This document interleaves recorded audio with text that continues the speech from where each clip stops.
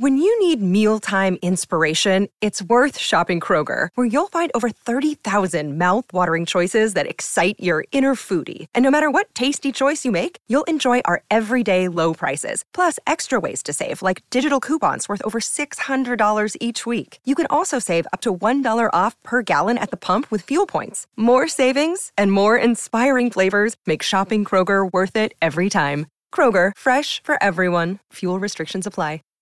Save big on brunch for mom, all in the Kroger app. Get 16-ounce packs of flavorful Angus 90% lean ground sirloin for $4.99 each with a digital coupon. Then buy 2, get 2 free on 12 packs of delicious Coca-Cola, Pepsi, or 7-Up, all with your card. Shop these deals at your local Kroger, less than 5 miles away. Or tap the screen now to download the Kroger app to save big today. Kroger, fresh for everyone. Prices and product availability subject to change. Restrictions apply. See site for details. Do you bleed green? Are you an ultimate Eagles football fan? Well, you're in the right place.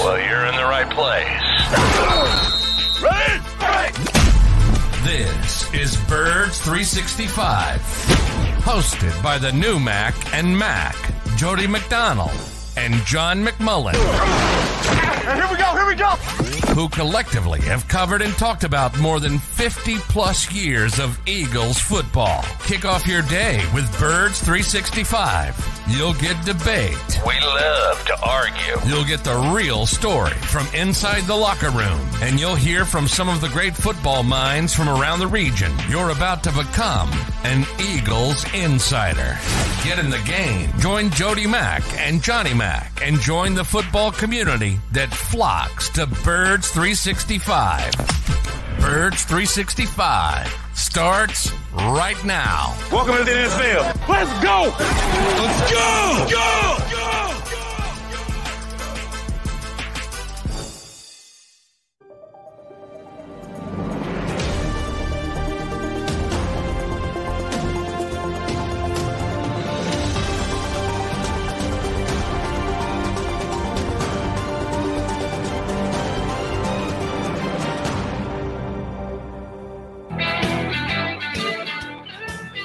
And a good football Friday, Eagles fans. And it is actually a football Friday. I know we're months away from Eagles actually playing a game, but there is a lot of Eagle news today that we'll be breaking down for you. Your Mac and Mac guys, John McMullen and Jody McDonald, here to hang with you for the next 2 hours. And yes, Johnny Mac, you had work to do yesterday. Eagles make both Nick Sirianni and Howie Roseman available. You knew it was going to be draft talk, but the coaching staff finally finalized. Not yet. That's a funny story, Jody. Understood. And if you want to tell it, please feel free. Yes, the Eagles are trending toward hiring Matt Patricia, but Adam Schefter, who I guess runs all 32 NFL teams, announced afterwards it was a done deal that Matt Patricia is going to be part of the Eagles staff. Yeah, we knew that they had interest in him. How many months ago? 2 months ago? It was a bigger story, and then it kind of floated away when he wasn't officially. It was about him being the linebackers coach, which would have been a significant step down for him. And ultimately, they hired DJ Elliott, and now he gets a bigger title as senior defensive assistant. That's it. So there's a couple stories. I love the titles, by the way, Jody. I just love them. Are you a Cheers fan? I always tell that. Sure. The old show. There was a great Cheers episode where all the employees were disgruntled, and it was the Rebecca years for those people like Cheers. Yeah. And Rebecca didn't have any money to give anybody raises, so she gave everybody titles, and they were happy. They were good, Rhea Perlman was like executive director of waitresses, and she gave them all these titles, and everybody was thrilled with it. That's what I think of the NFL. What I see, Kevin Patullo is now associate head coach, not assistant, right? Associate head coach. And but anyway, and oh, by the way, just let me quickly interject. Nick didn't even try and come up with the smallest change of responsibilities to explain to them. All he did was change his title to say, hey, I wanted to put his name on the press release so everybody acknowledges how good a job he is. But otherwise, he's doing the exact same job he used to do. Yeah. He probably got a couple extra bucks as well. Okay, good for him. That part differs from unlike years they're going to get raises. Is that what you're telling me? Yeah. So that part's a little bit different, but the titles make me smile all the time. But Matt Patricia. The funny part is, so let me paint this picture for you. They announce, as the Eagles do these days. They announce everything on Twitter. That's another story we got to get into, but that's down the road. So they announced the coaching staff on Twitter, and we're saying, that's interesting. Kevin Patullo, associate head coach, DK McDonald. We didn't know who the defensive backs coach was going to be. Right. Was it going to be Tabor Johnson, the new guy, or DK was going to get the promotion? So DK got the promotion. Tabor Johnson's the assistant. The new Nichols coach we knew about. So anyway, so the Eagles have a media house where we all work, and we all, those of us who are there all the time have our little cubicles, and my cubicle is on the end, and Martin Frank's right next to me, my buddy, and Tim McManus is right the next chair over, and Tim and I are talking at the website. You go to the website, you get the background for these guys, and bang, there's Matt Patricia, senior defensive assistant, on the website, on the Eagles website. And he wasn't announced with the coaches. And then we're telling the other reporters, hey, Matt Patricia's on the website. And then they try to get to the website, and it's off. There's no more Matt Patricia. Now, luckily, Tim got a screenshot of it. So he was up. Now, he's only up there for multiple seconds, and we happened to stumble upon it. So I immediately texted somebody from the Eagles and said, why aren't you announcing Patricia? And the response I got back was, where'd you get that? Matt who? You didn't get a Matt who? Where'd you get that? I said your website. And so the whole pre-draft, and this was right before the pre-draft press conference. So, Howie Roseman, Nick Sirianni are expecting to go up there to get the draft questions. And, everybody's like, hey, did you hire Matt Patricia? Did you? So anyway, it was just a funny story. Why the Eagles are, whether the deal wasn't completely buttoned up and published the wrong web page. He's going to be here.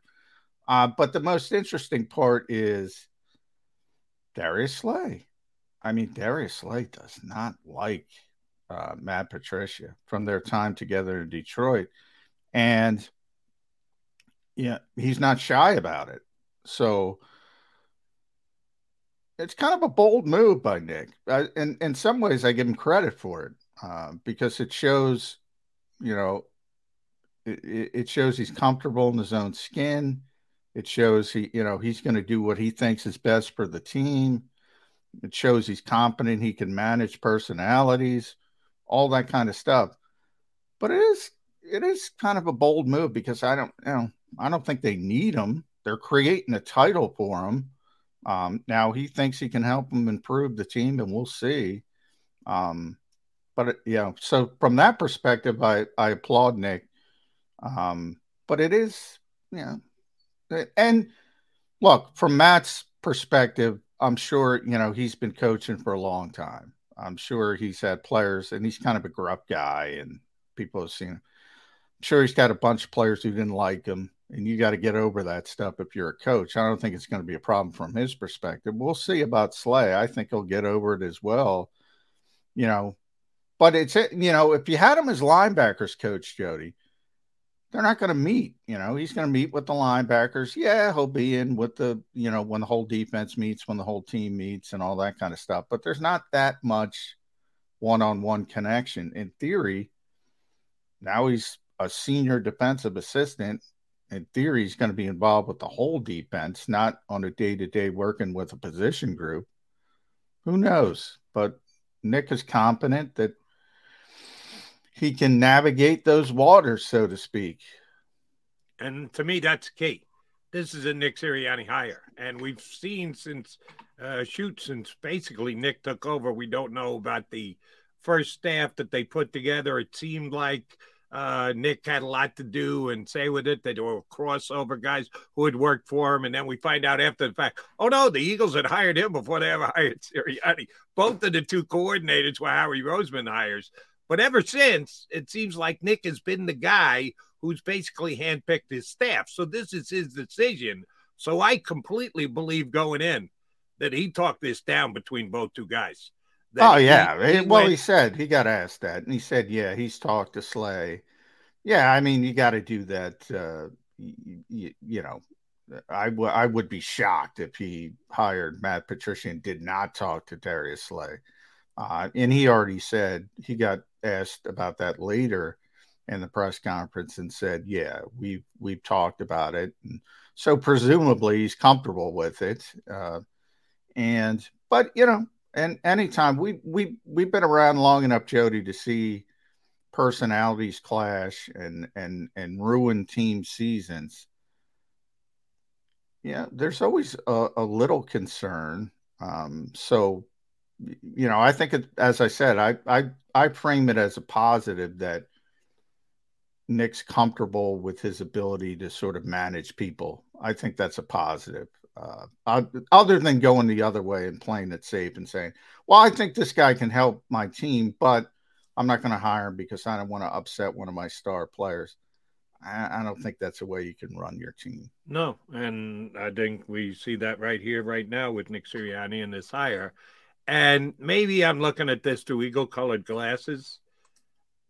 I've had guys on ask questions of guys who've been on staffs with Matt Patricia. He's a bit of a disciplinarian.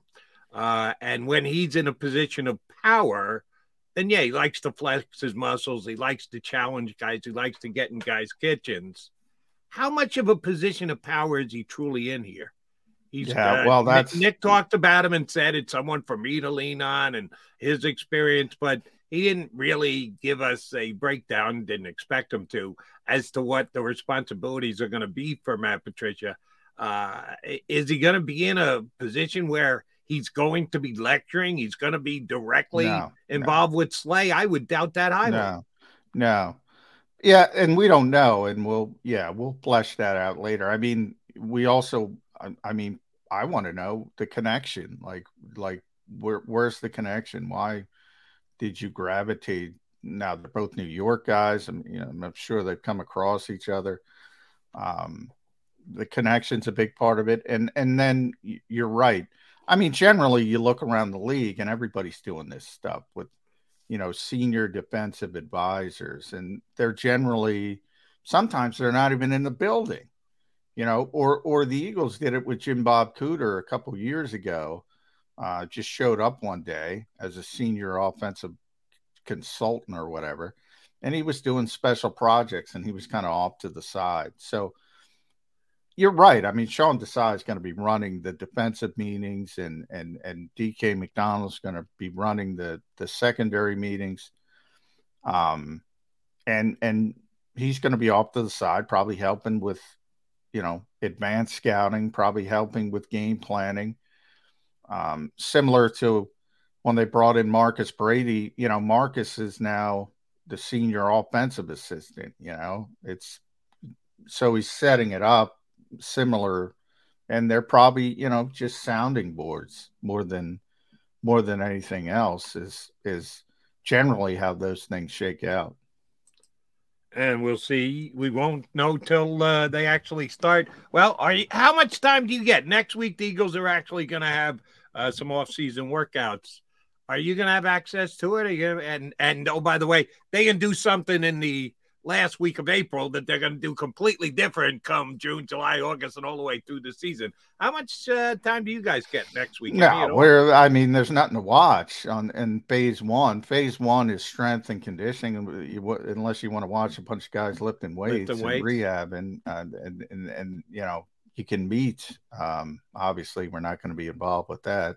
The off-field stuff, the on-field stuff doesn't start till later in May, and that's where we'll get it. We'll probably get a couple players to interview.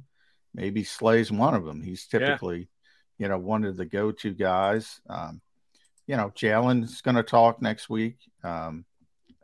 Obviously, when he puts pen to paper officially. So some of the bigger name players, I assume, will be available. And obviously the draft, we'll get to meet all the new players. But, yeah, the on-field stuff doesn't start till May. I can look up the dates in the break. But that first phase of off-season work is just strength and conditioning, rehab, stuff like that. Getting back into the building for those who haven't been. Got it. All right. Anything else from the coaching hires? You mentioned McDonald got the DB coach, which we didn't know if he's going to be promoted to it. Good on him. My brother from another mother, DK McDonald. Anything else jump out at you as far as moving guys around, promotions? I don't think there was anything really unexpected, was there? Other than Matt Patricia. Other than Matt Patricia. Kevin Patullo. Everything else was reported.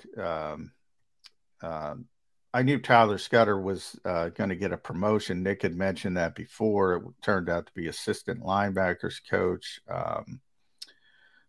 Alex Tanney, we already knew, was going to be the quarterbacks coach, so that's a big one. So, and as I mentioned, Tabor Johnson, Ronnell Williams, that was reported a couple weeks ago, was going to be their first slot coach, just slot specific. So, right.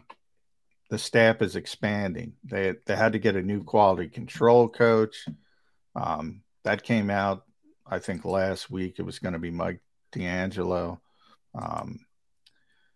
But no, most of the stuff was in place. The big surprise is Matt Patricia. The only things we learned yesterday was Kevin's new title, associate head coach, adding to passing game coordinator. We didn't know if Tabor was going to be the secondary coach and DK would stay the assistant. But, DK's been here long enough, so that makes some sense that he gets the promotion and Tabor comes in as the assistant. And then, as I mentioned, Scudder, Nick had mentioned he was going to promote him, but nobody knew exactly where. So, assistant linebackers. Right. And the biggest part of the coaching staff, let's be honest, wasn't really touched on yesterday. It's going to be the two guys who are coming in as the two new coordinators, and can they fill the shoes of the two departed head coaches now of the Indianapolis Colts and the Arizona Cardinals? We won't know. We're going to have to let they can talk a good game. They can be good to the media guys. They can come in, be gruff, and be knuckleheads. It doesn't matter till Sunday start in September, and we'll see if they can do as good a job as the guys they're replacing. All right, John McMullen, I'm Jody McDonald. We're planning on talking draft all day today, but the coaching staff has kind of jumped off with the Matt Patricia hire, no hire on the website, disappears. Kind of a fun story, and we'll see if it's fun when he gets to coach Darius Slay during the year. That's going to be even more fun. It's always fun when we get a chance to talk to Eddie Kracz. Special K is going to join us a little later. Mike Garafolo from the NFL Network. So we got two good guests coming your way. Keep it right here with Mac and Mac.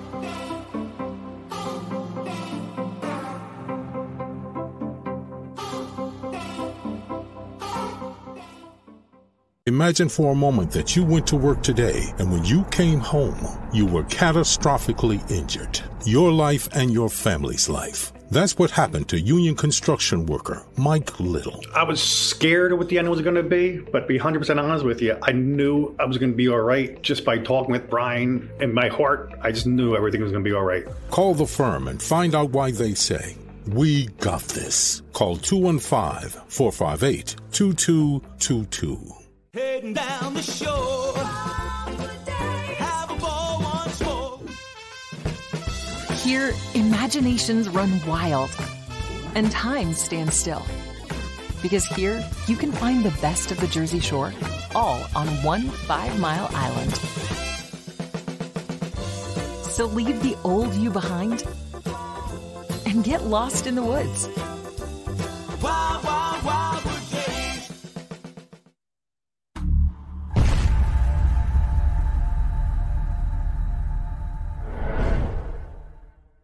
They're carving them up and good play calling along the way. First and goal at the 6.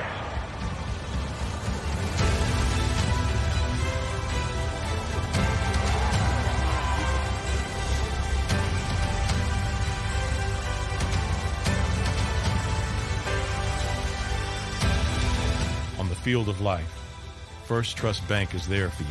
Champions on 3. 1, 2, 3. Because Philadelphia dreams deserve a Philadelphia bank. Go to get your game on. Go for the beers. Go for the cheers. Go for the hit and the hits. Go for the stakes and the stakes. Go to get your parlay on. Go to get your party on. Go for the scene. Go for the screens. Go for the gallery. Go for the win. Go to Ocean. Visit theoceanac.com to plan your visit.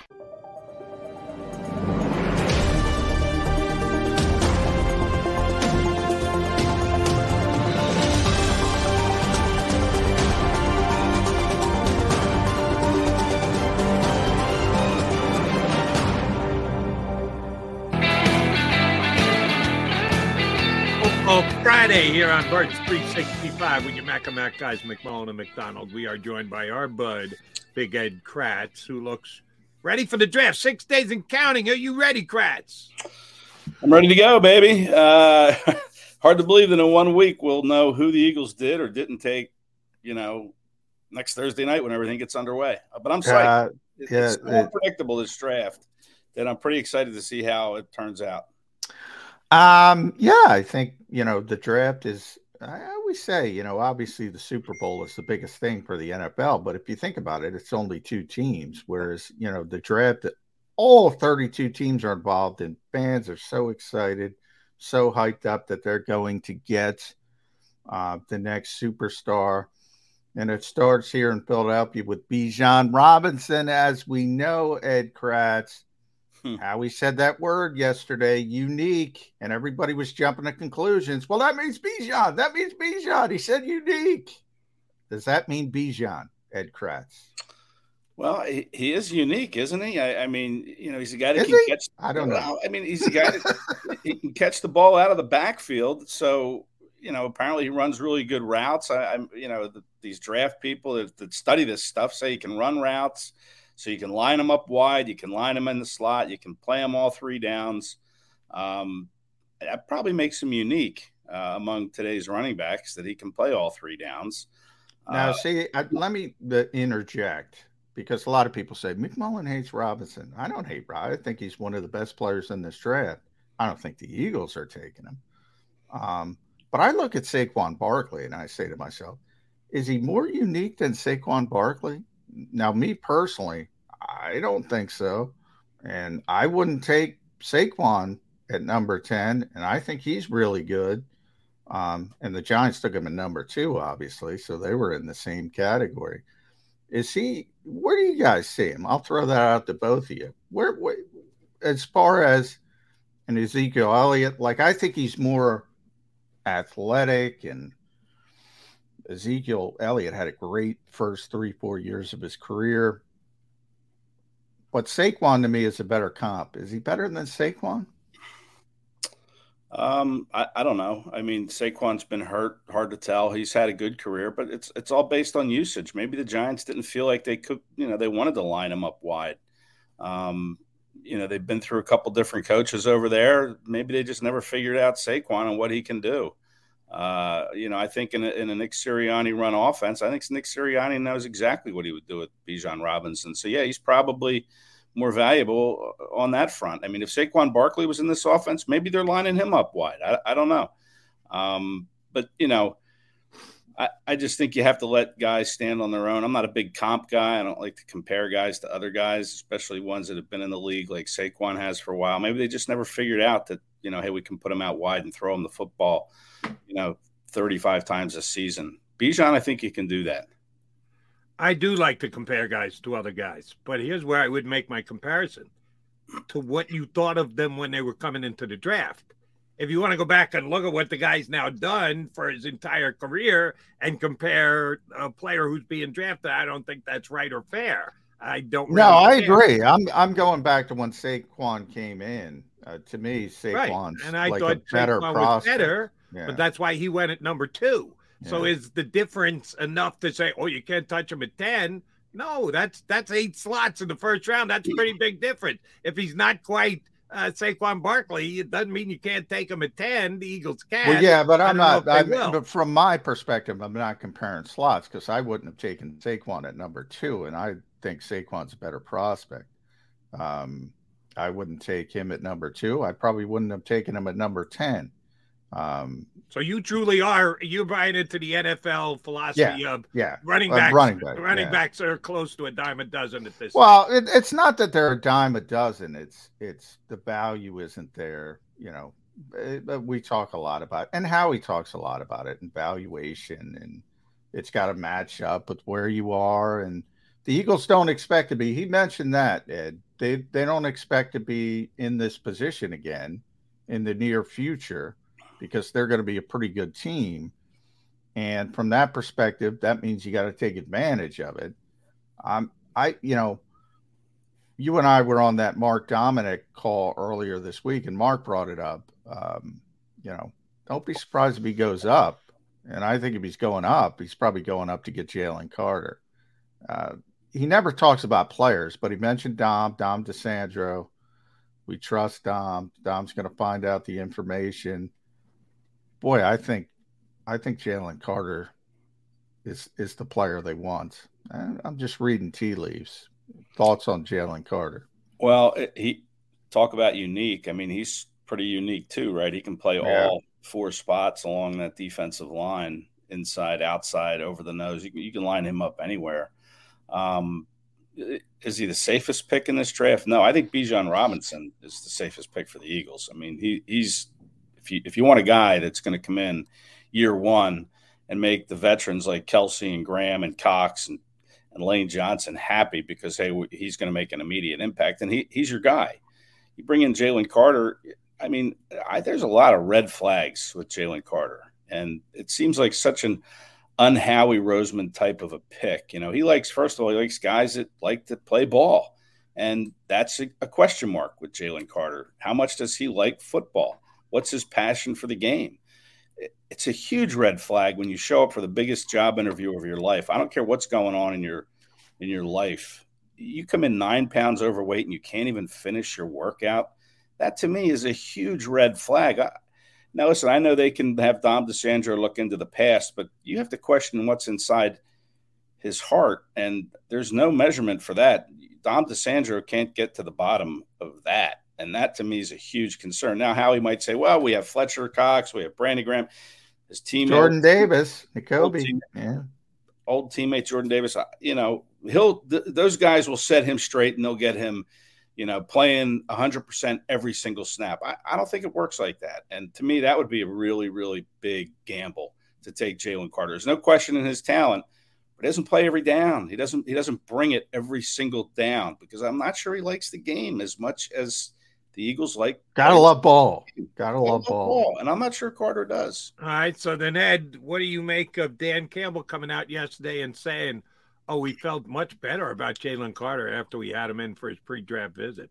You think he's just whistling in the wind, or do you think that Jalen Carter won over the Lions? And if that's the case, the Eagles are going to have to jump up pretty damn high if they want Jalen Carter to get out of the Lions. Well, there you go. Maybe it's a smokescreen Dan Campbell's throwing out there for other teams. Hey, you want Jalen Carter? We're going to take him because we love him. We loved his interview, which is all well and good. And maybe they did. I've never met Jalen Carter.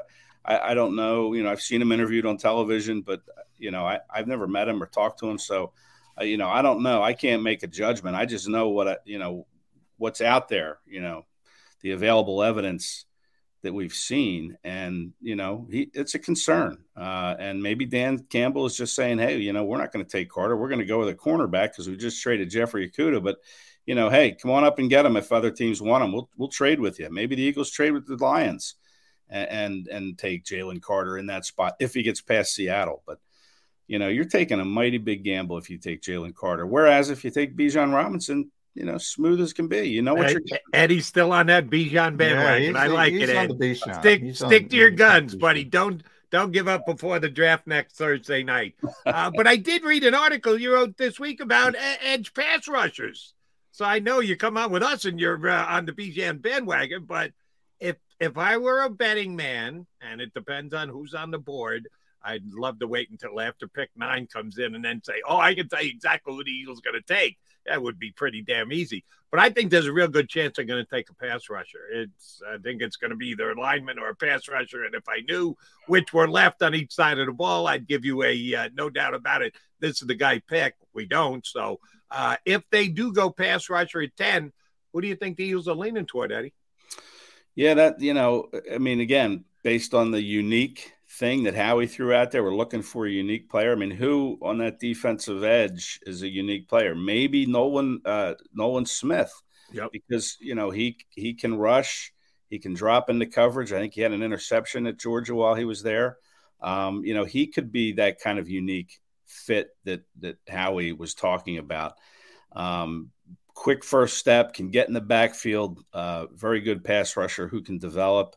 It could be Nolan Smith. I think they like a bigger guy on the outside. I'm not sure where Miles Murphy fits in this whole thing, but there was a lot of buzz about the Clemson defensive end, a couple months ago about him possibly being a top 10 pick. And then that kind of cooled off a little bit. But, yeah.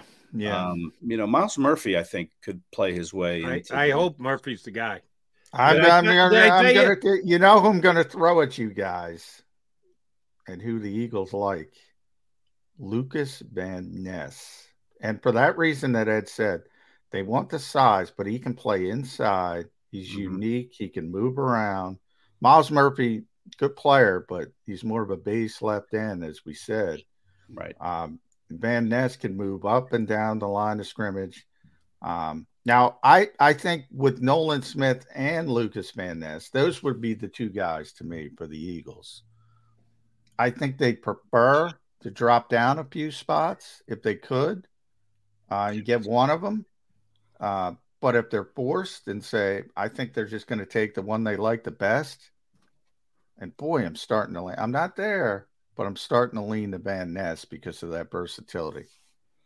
Yeah, I keep coming back to a clip I saw of Van Ness rushing against Peter Skoronski, who's, one of the top offensive linemen in the draft. And he just pushed Skoronski right back into the Northwestern quarterback's lap. He's a strong guy, and there's no question about it. He could be the pick. But again, is he the safest pick in the draft? It's a big risk to take. Big projection with Van Ness. But he could be the guy. I think, like you said, I think they really do want to trade back. And I asked Howie this yesterday, how many players does he have first round grades on? And he wouldn't take the bait on that. That's right. By the way, I love how he said, am I going to give you anything? No. Yeah, but he's too smart for that, but I thought maybe he would, say, hey, we got 17 first round grades on players, but he didn't go there. So I think if you're the Eagles and you're Howie Roseman and you want to trade back, I don't think you're going to go back too far, because I think the consensus is this is like an 18-player deep draft for first rounders somewhere in that neighborhood. I agree. If they go back, it's like they went up for Jordan Davis last year, a couple spots, right? Targeted trade down. I think, because I think they like Smith and Van Ness, and they're like, if we can get one of them, I think it's going to be one of that deals. If we can drop down a few spots and get something extra, they'd be happy with either. That's the way I'm leaning a week out. Yeah, and listen, it depends on the quarterbacks. Everybody thinks, okay, if the 4 quarterbacks come off really early, then that will help the Eagles. But I think that would be better if there were quarterbacks left on the board that other teams can come up to number 10. Oh, yeah. Take, and maybe even a Hendon Hooker's in that mix. I think 10 would be a little too high for him. But, we saw the Chiefs when they took Mahomes, they jumped all the way up, I think, to number 10. Yeah, got killed for it by many. At the time. Yeah, that's right. So I think you could see a team if the quarterback, if there's one of these top 4 and maybe Hooker are still there at 10, maybe the Commanders try to come up, even though I love Sam Howell, Jody, you know that, man. I'm ready for the Sam Howell show down there in DC, but what if the Commanders, I think they're 16. What if they come up to 10 and you go back to 16? Then I got bad news for you, Ed. You know who the Commanders, well, it's good news for your Sam Howell fandom. You know who the Commanders are going to take? Bijan Robinson. And Eagle fans will watch him twice a year, every year, for a minimum of his first 5 years in the league. And we'll get to debate how he made a mistake by passing on him for the next half a decade. That's my prediction for the draft. You want me to go on record now? Bijan 16, Washington Commanders. Write it down. I'm not writing that down. That's not going to happen. The Commanders have Brian Robinson. I mean, I love Brian Robinson. I think he's a good back. They still, I think, have Antonio Gibson, right? I don't know. Yeah, but that's, I always tell, Jody knows, I always tell my FU player story. When I was covering the Vikings back in the day, they had a really good back by the name of Chester Taylor. And they were, he was coming off like a 1,200-yard season and caught the football well out of the backfield, had 50-something catches. And, they were in the top 10 and they needed a lot of help. And they drafted Adrian Peterson. And I was asking one of the personnel guys, you guys got a good running back. You need a lot of help. And he said, no, you don't understand. This guy's different. And, the description he said is, fuck Chester Taylor because he's different. And he turned out to be right. So I've always called them FU players. Now, maybe Bijan's an FU player, but that was a different time where running backs were more important, even though, it's not that long ago. Right. But here would be my question to you then, John. Is Bijan Robinson an FU player at 16, but not at 10? Maybe. Oh, man. That either you're an FU player or you're not. I don't see where 6 slots in the draft. Well, he's an FU player. You from an FU player to a non-FU player. He's an FU player compared to Antonio Gibson. That's the comparison. Like, Antonio Gibson, an FU players compared to Kenny Gainwell. Yeah, but the Eagles, you know what? My favorite quote of that press conference came from Nick Sirianni yesterday. And again, these guys aren't under oath, it's not. But I thought, and I got it down. We didn't pay him more to do less, is what Nick said about Jalen Hurts. We didn't pay him more to do less. So everyone is going this assumption, or you're paying him $255 million, you're paying him $179 million guaranteed. Oh, you got to protect him. You got to protect him. No, they're going to play him the way he plays that made him a superstar player. And that, to me, is why I continue to go. They do not need Bijan Robinson on this team because of Jalen Hurts.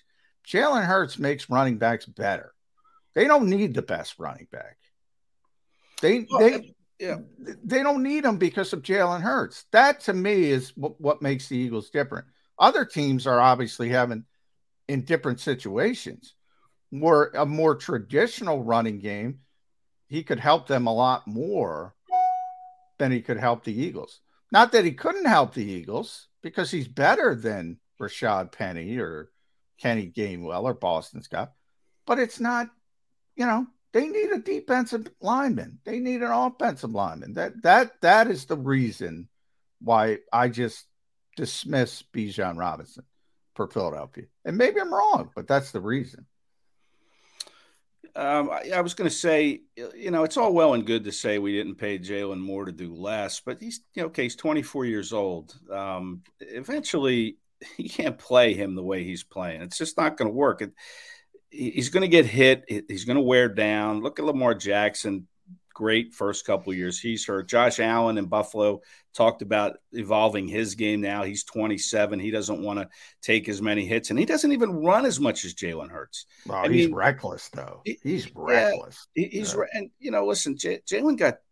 He got waffled in Chicago. He got hit running the ball and landed on the hard turf. And he's lucky he escaped further injury than, on that shoulder than what he did. I just don't see this Jalen Hurts run the ball, the plus one in the backfield going on for the life of this contract. I just don't. And if you bring in a running back whose cost, you have him under control for 5 years, you get the 5th year option. You're probably picking that up. Jalen Hurts will be 27, 28. He's not going to be running the ball. You need somebody to take that pressure off of him. And I thought Mark Dominic said it well, is once you invest, I think it was Mark Dominic, once you invest in a quarterback, you have to make sure you can have a controllable running back for the foreseeable future, because you're not going to be able to invest a lot of resources in a running back. Why not take one in the first round as good as Jalen Hurts or Bijan Robinson or even Jahmyr Gibbs? I like Jahmyr Gibbs a lot too. And maybe you can get him later in the draft. But to me, that 5th year is pretty important to have. And that's what I think Bijan brings some value, is he will protect Jalen Hurts. And it's, Nick can get on his high horse and say, hey, we don't want him to do less. But that's great when he's 24. How about when he's 25 and 26 and Bijan's in the 2nd and 3rd year of that contract? Then let's see where Jalen Hurts is. I'm not worried until we get later into the 20s with Jalen. I think you're right, Ed. At some point, Nick can say all that he wants. At some point, they're going to have him running less. He's going to get beat up, older. Yeah, but I agree with you guys. But I think that's a natural evolution, and hopefully by that point, Jalen's 30, and hopefully everything goes well. And by that point, he's more comfortable just turning around and handing the football off, and you can evolve. And I think that's the hope from the Eagles standpoint. But right now, I think he's telling the truth, because that's not the first time. That was the best quip. But that's not the first time Nick has said that. He has said, we're not taking away his superpower. He said that, which was a good quote.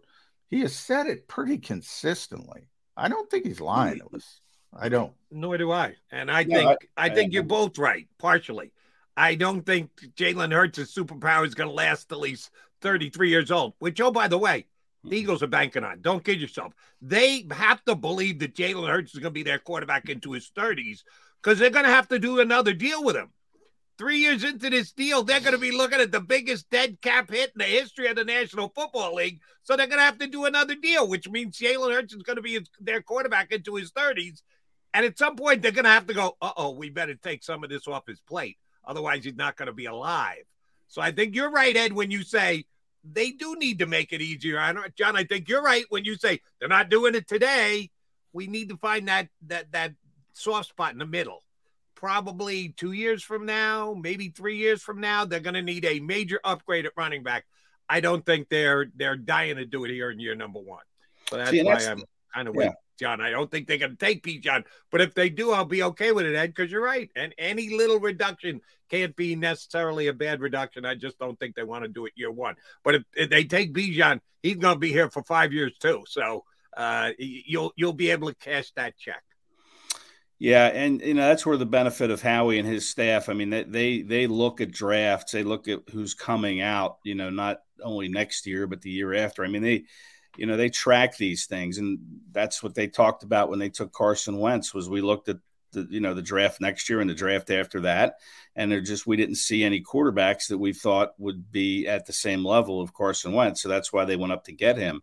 So I don't know what's out there in the 2025 draft or the 2024 draft. I don't know, but the Eagles do, because that's the kind of thing they look at. So maybe there is a running back out there that they feel like, hey, he can come in 2 years and be our guy, so we don't have to take Bijan. I don't know. I try hard not to get too deep into the draft weeds looking that far out, but the Eagles do. Yeah, they do. Contract wise, coaching wise, everything. They're very focused on sort of trying to serve the two masters, obviously being very competitive right now, but keeping an eye on the future. I guess with Jody and I started the show talking about Matt Patricia, so we got to give your thoughts on Matt Patricia because that was a little bit of a funny story. Obviously somebody jumped the gun on the website, but he's going to be here as a senior defensive assistant, which in a typical city team. So what? Guy's been a long time Bill Belichick assistant. Former head coach. In theory, he could help, but man, Darius Slay has not been shy about expressing their relationship wasn't on the best of terms. He's a team leader. He's a team captain. A little bit surprised Nick Sirianni went down this road. Yeah, I don't like it. I don't think it's a very smart move, but I might be wrong. I mean, they've talked to him. I haven't talked to Matt Patricia. But I don't like it. I don't like it for that reason, that it could upset the apple cart with Slay. I'm keep waiting to hear him hit social media to say something. I was checking. He didn't say something. Yeah, but I'm sure the Eagles, and Nick said they talked to him about it, but maybe those two have even spoken and have had a conversation. I would hope so. But yeah, I would bet against. Probably not. And that's, I just don't like it. And listen, he's one of those guys, when the Eagles hit that Philly special in the Super Bowl, they showed his face, I guess. And, it was like, he looked like completely shocked. He had the pencil behind the ear. I mean, in Philadelphia, he's kind of a villain, I think. I just don't like the move at all. And, maybe he'll bring the wisdom of being Bill Belichick's right-hand man for a while, but I think there's too many risks involved with bringing him on here. Yeah, I do like it. If here's the only way you can like it. In Nick, we trust. You have to trust that Sirianni knows what he's going to get out of him, how he's going to handle Slay, has already laid the ground rules, felt out Slay about it, and then told Matt, here's how you're going to relate with Slay if you want to be on my staff. And Matt Patricia signed off on it.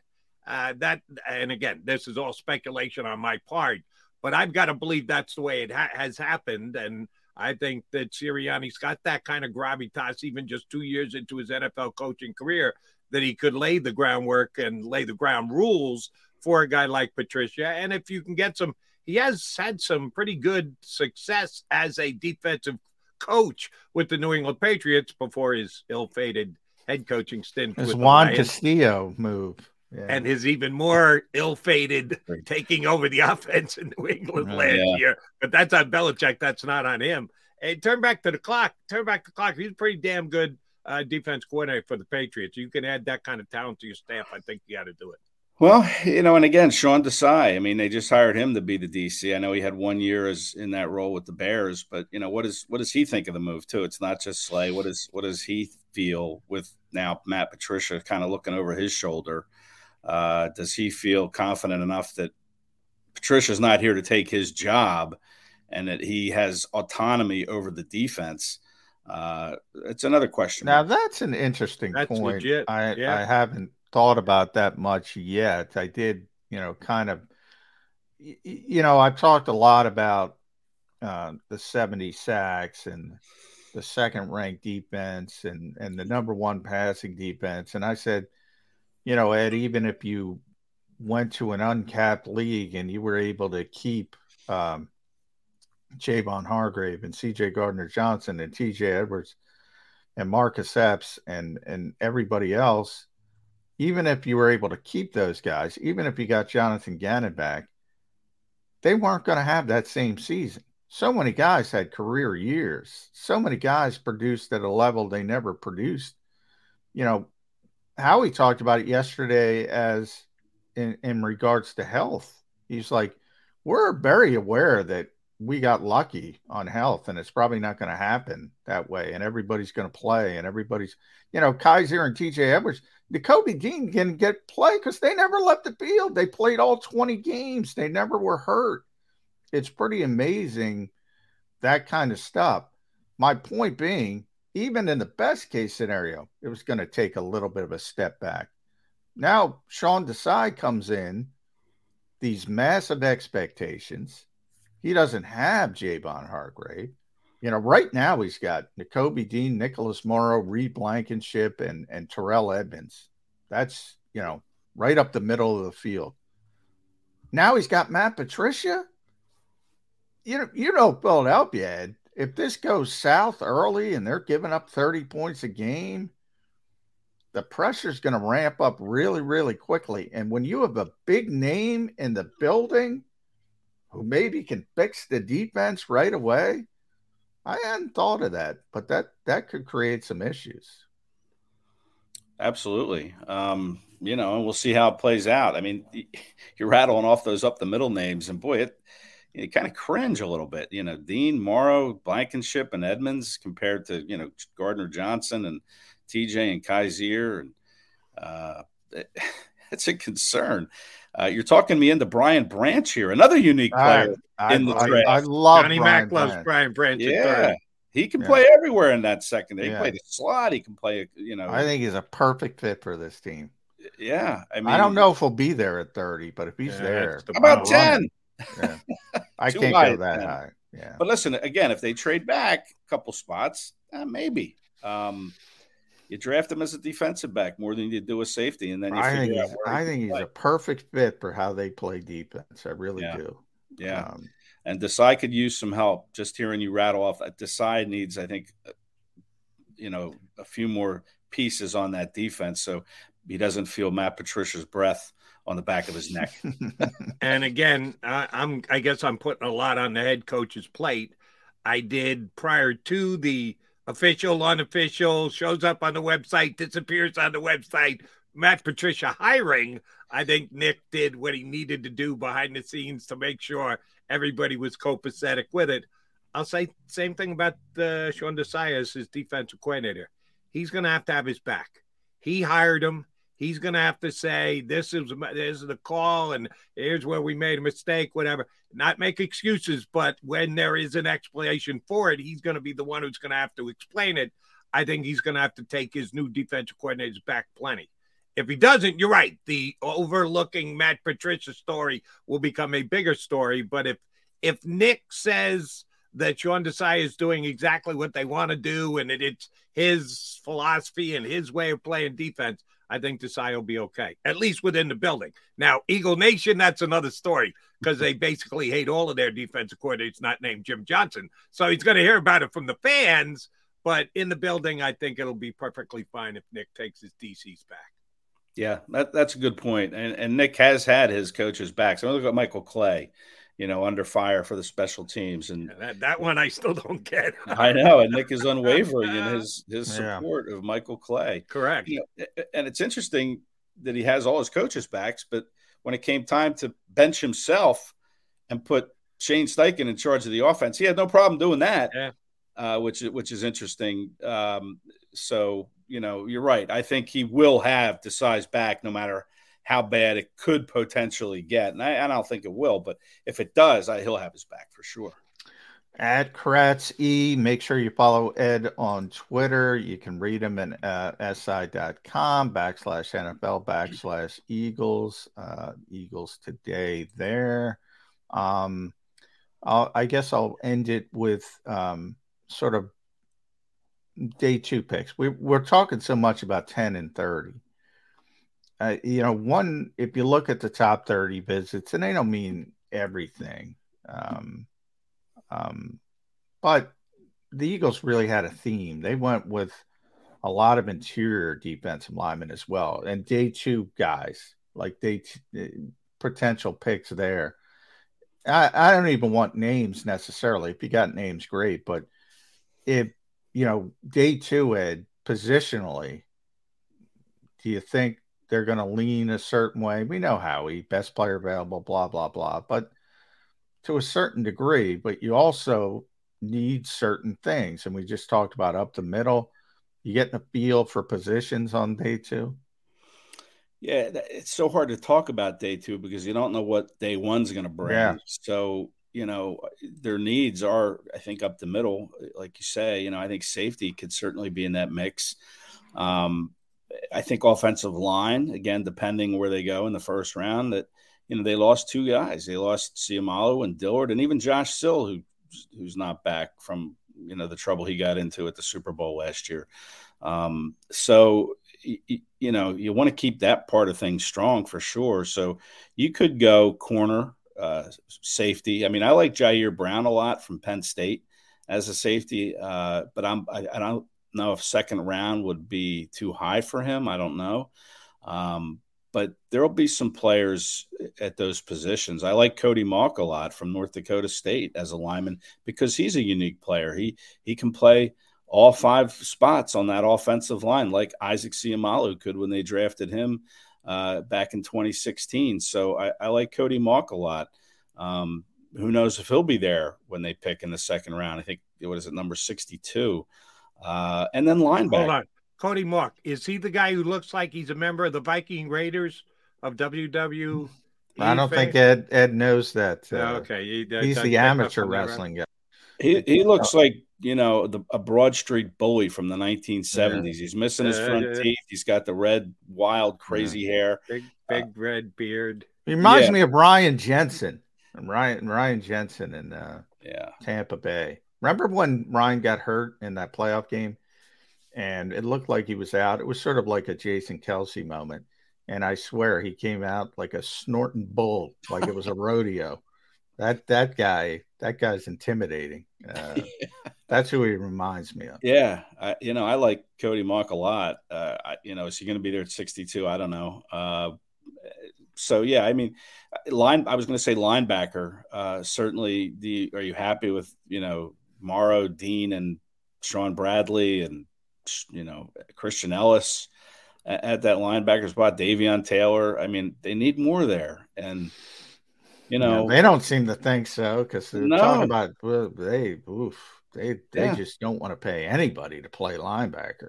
Well, they took Michael Kendricks in the second round back in, I don't know. Well, they took Nakobe. They're fine on that first deal. Like I said, they never would have taken Nakobe, though. If Nakobe didn't drop to the third round, they would have taken him.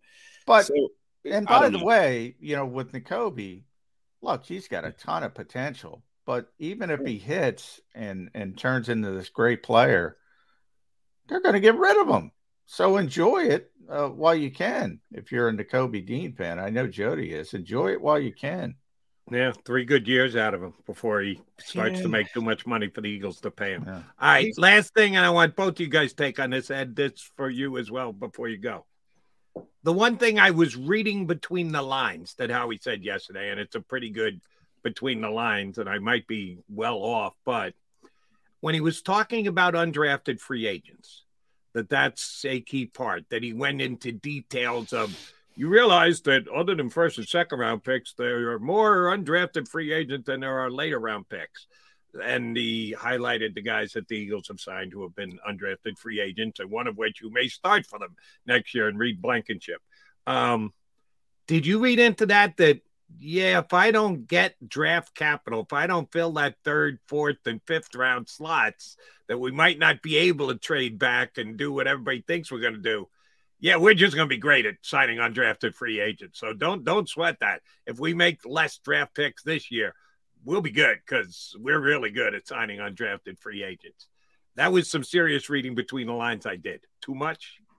No, he's sort of stealing himself and stealing the fan base that, hey, don't panic because we're going to do a bang-up job in the undrafted free agent part of this draft. Don't forget about those guys. That's the way I read it. Maybe I overread it. It's one of the reasons why I'm still shocked that the Eagles didn't re-sign TJ Edwards. And maybe they couldn't have. Maybe he just wanted to go back to Chicago. But, they take pride in that kind of stuff. And they take pride in pointing out, as Jody said, look at how smart we are.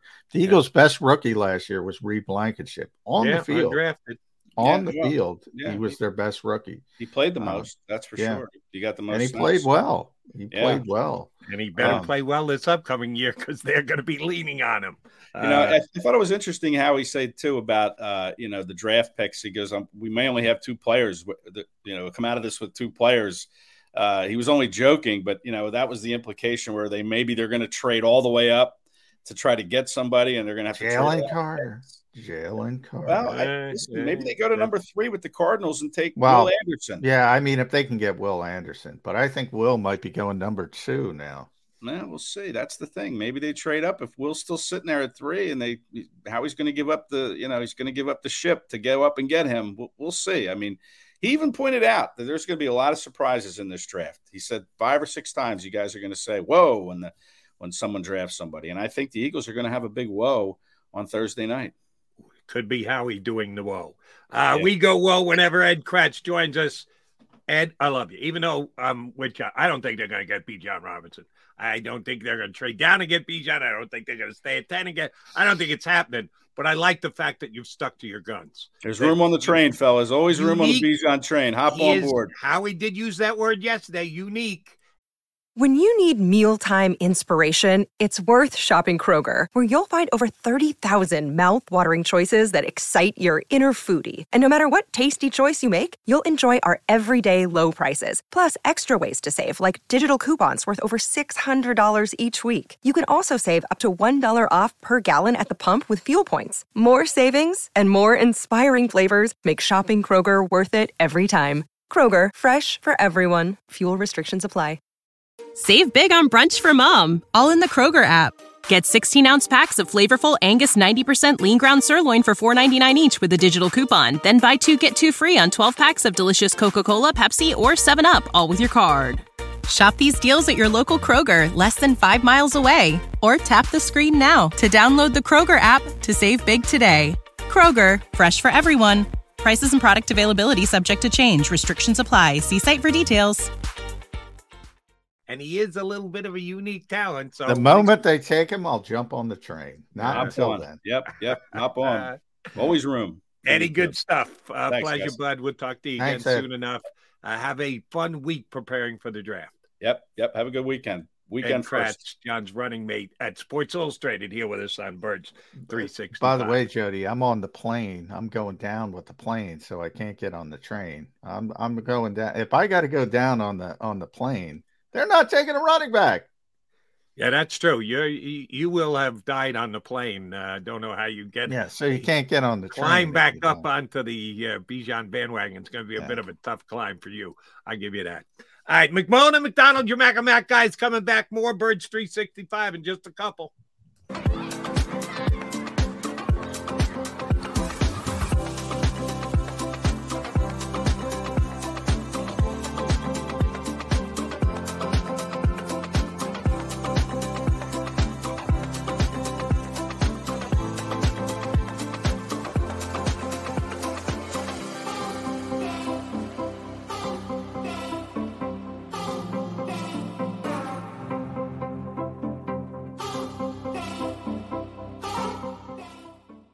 Imagine for a moment that you went to work today and when you came home, you were catastrophically injured. Your life and your family's life. That's what happened to union construction worker Mike Little. I was scared of what the end was going to be, but to be 100% honest with you, I knew I was going to be all right just by talking with Brian. In my heart, I just knew everything was going to be all right. Call the firm and find out why they say, "We got this." Call 215-458-2222.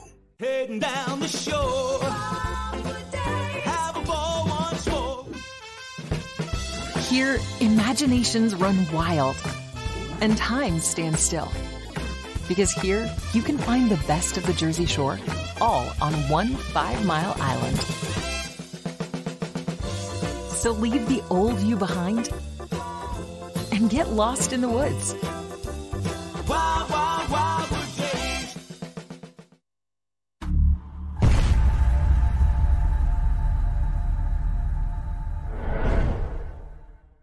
They're carving them up and good play calling along the way. First and goal at the 6.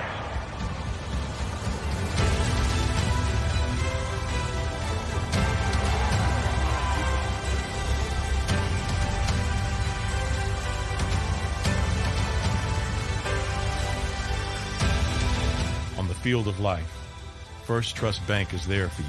Champions on 3. 1, 2, 3. Because Philadelphia dreams deserve a Philadelphia bank. Go to get your game on. Go for the beers. Go for the cheers. Go for the hit and the hits. Go for the stakes and the stakes. Go to get your parlay on. Go to get your party on. Go for the scene. Go for the screens. Go for the gallery. Go for the win. Go to Ocean. Visit theoceanac.com to plan your visit.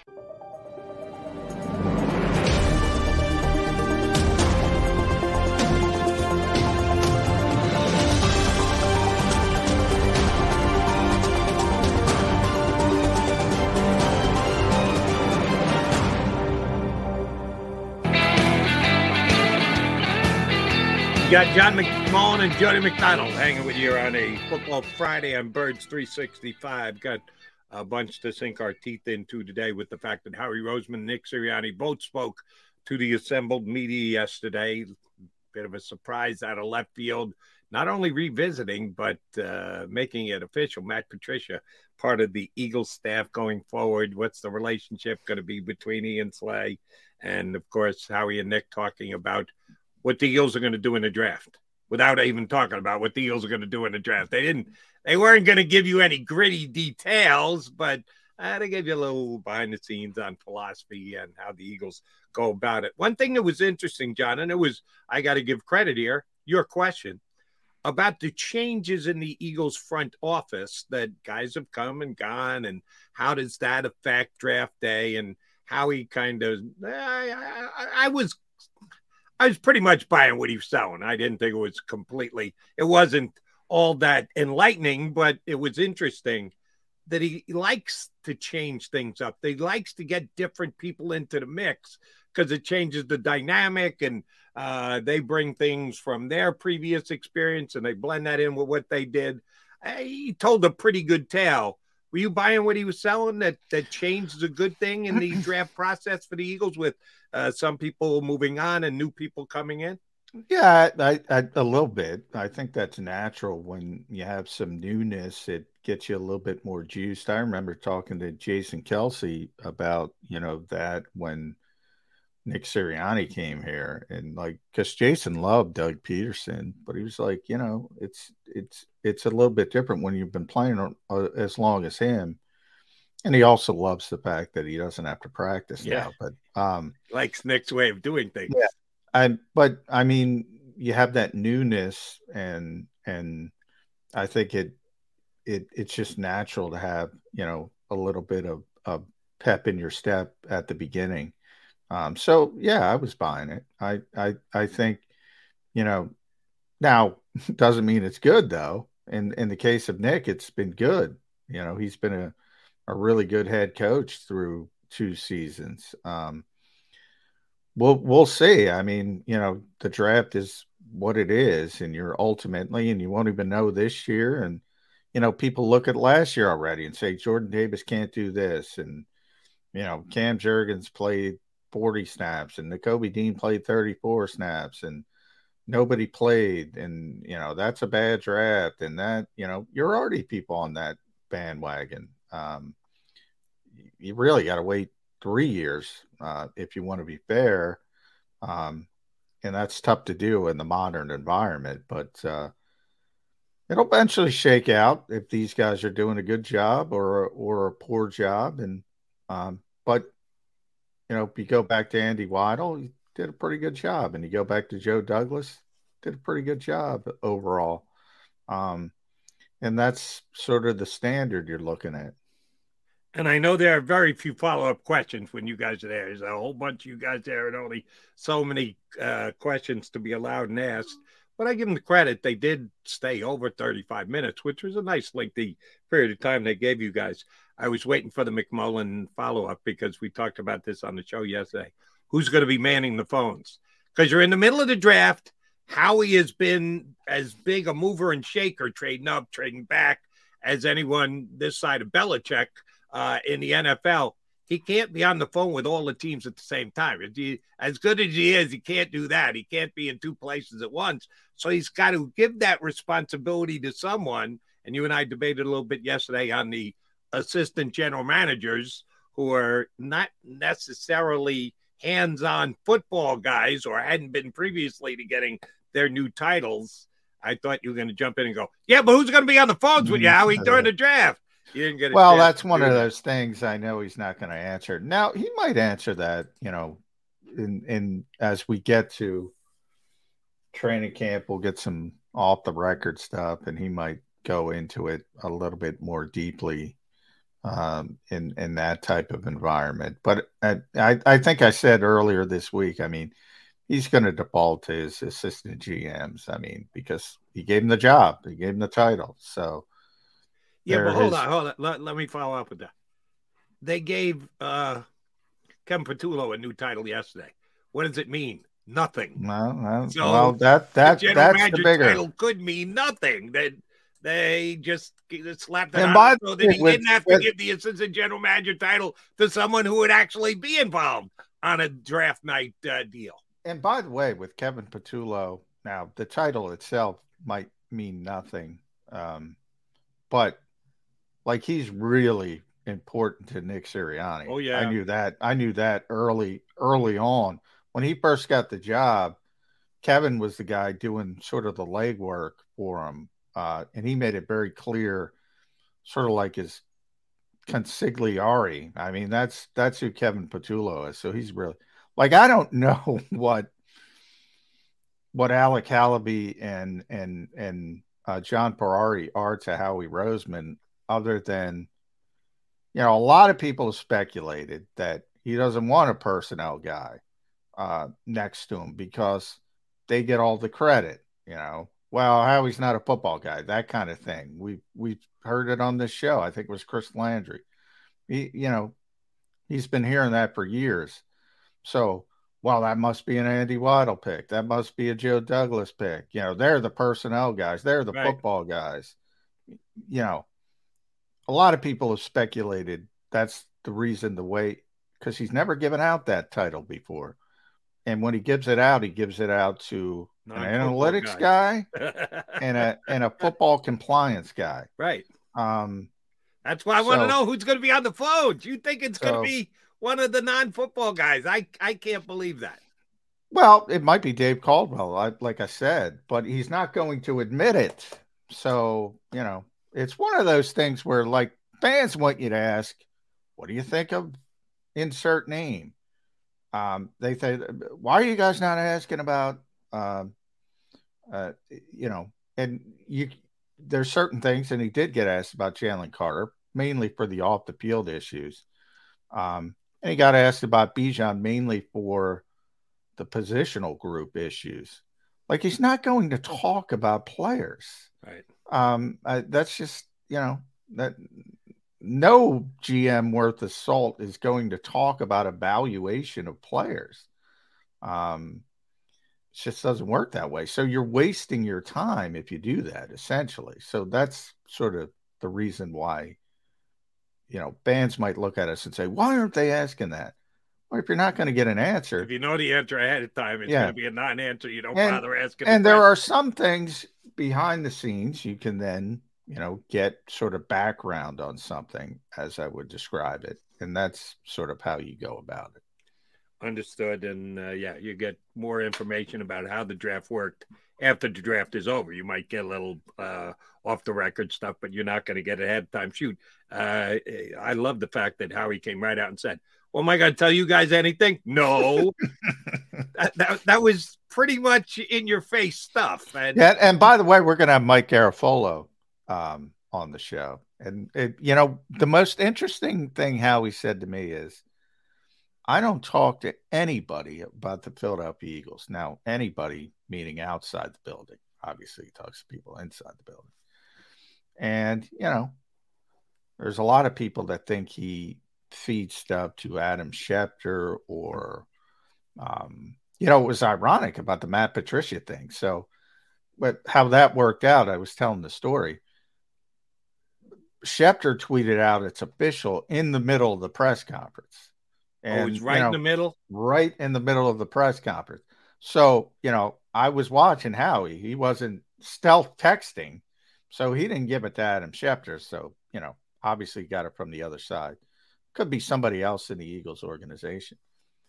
But, a lot of people have speculated Mike is the guy he talks to the most. So that's up to you. You can ask that question if you want, Jody. No, I will. I'll ask. I'm not going to put Mike on the spot. We might get a non-answer. Might get a non-answer answer. Right. But he said, I don't talk to anybody about the Philadelphia Eagles.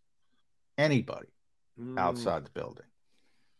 Yeah, I don't know that I believe that. That's I don't know if I believe it either, which is why I bring it up.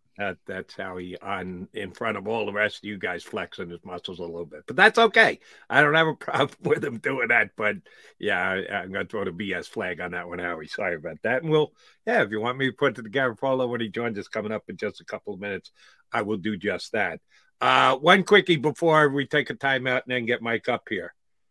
The Panda-in-Chief went complete Eagles. Yeah, what happened to the Sixers, Johnny Mac? You said lock it up. It'll be guaranteed Sixers. Yeah, I'm very shocked it wasn't Sixers. To the point was, I don't even know if Nick knew they were playing, man. I mean, that's lack of attention to detail. Here's you can pull back the curtain stuff again. Who's his advisor?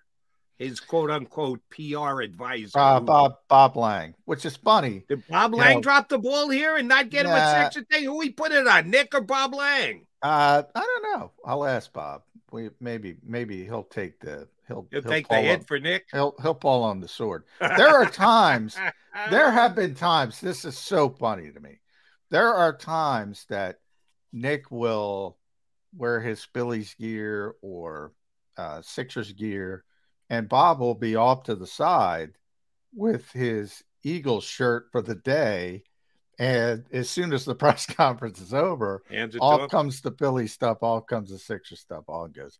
So I have a little fun with the Panda-in-Chief. But no. Yeah. He's earned that reputation. Surprised. It's not like you're the you made this stuff up out of whole cloth. No. He has absolutely earned his reputation as Panda-in-Chief.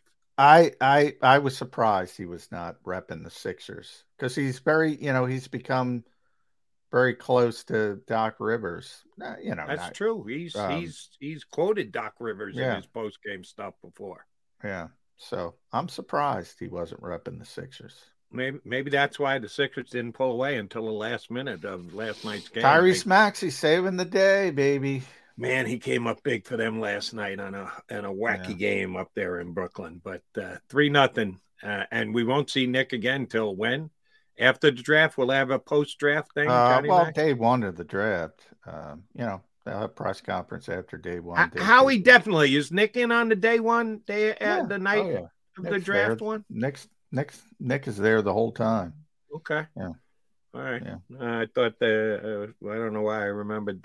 I remember stuff Howie saying stuff after day one of the draft, but not necessarily Nick. But that might just be my memory. All right. I remembered to text Mike Garafolo before we got to this segment, and he said yes, he did get the link. So that means he's going to join us coming up in just a couple of minutes from the NFL Network. Mike Garafolo next here on Birds 365.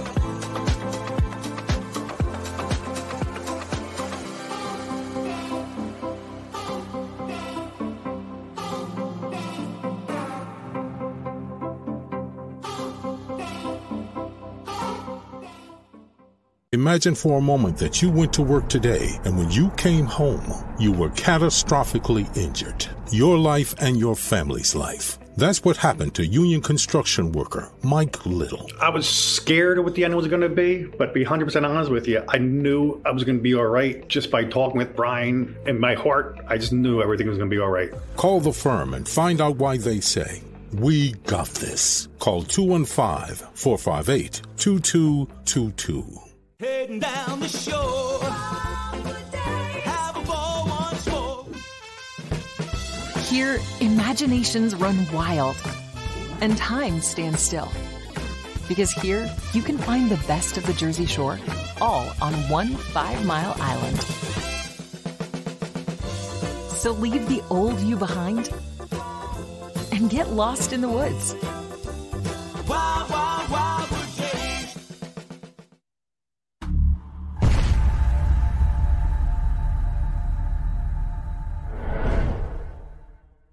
They're carving them up, and good play calling along the way. First and goal at the 6.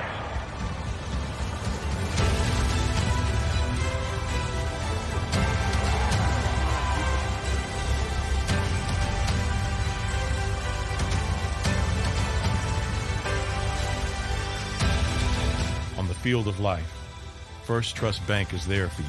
Champions on 3. 1, 2, 3. Because Philadelphia dreams deserve a Philadelphia bank. Go to get your game on. Go for the beers. Go for the cheers. Go for the hit and the hits. Go for the stakes and the stakes.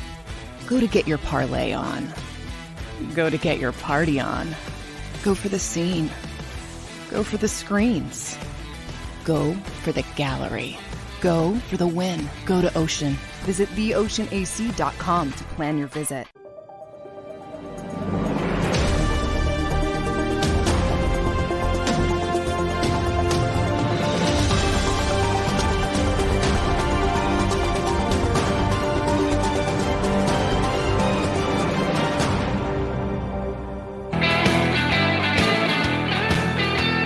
Appreciate you streaming in here on a Football Friday. It's 365 with Mac and Mac. You got 3 Philly guys on the air right now.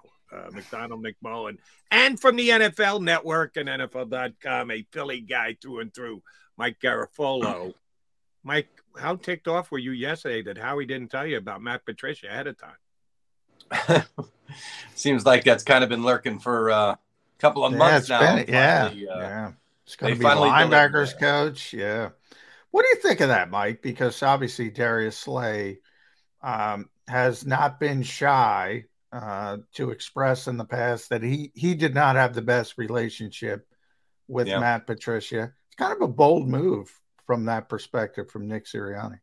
Yeah. Well, organizationally, I do know that this is a team that loves to bring in former GMs when they can, like how he's done that. Dave Caldwell, formerly of the Jaguars, currently on staff. So sometimes guys who get to that level and it doesn't quite work out can come in and can have a different kind of perspective. Sometimes you learn from your mistakes. You hope that. I mean, it's just the whole Patricia offensive coordinator thing was as weird as Juan Castillo years ago taking that job. I don't quite know what Belichick was thinking other than he thinks he's smarter than everybody else. Oh, yeah. That didn't quite work out. This one feels at least more natural to me. So let's see how it goes. And we discussed this earlier in the show. Love your read on it. One of the potential downsides is he's had the success that he has Super Bowl winning defense coordinator.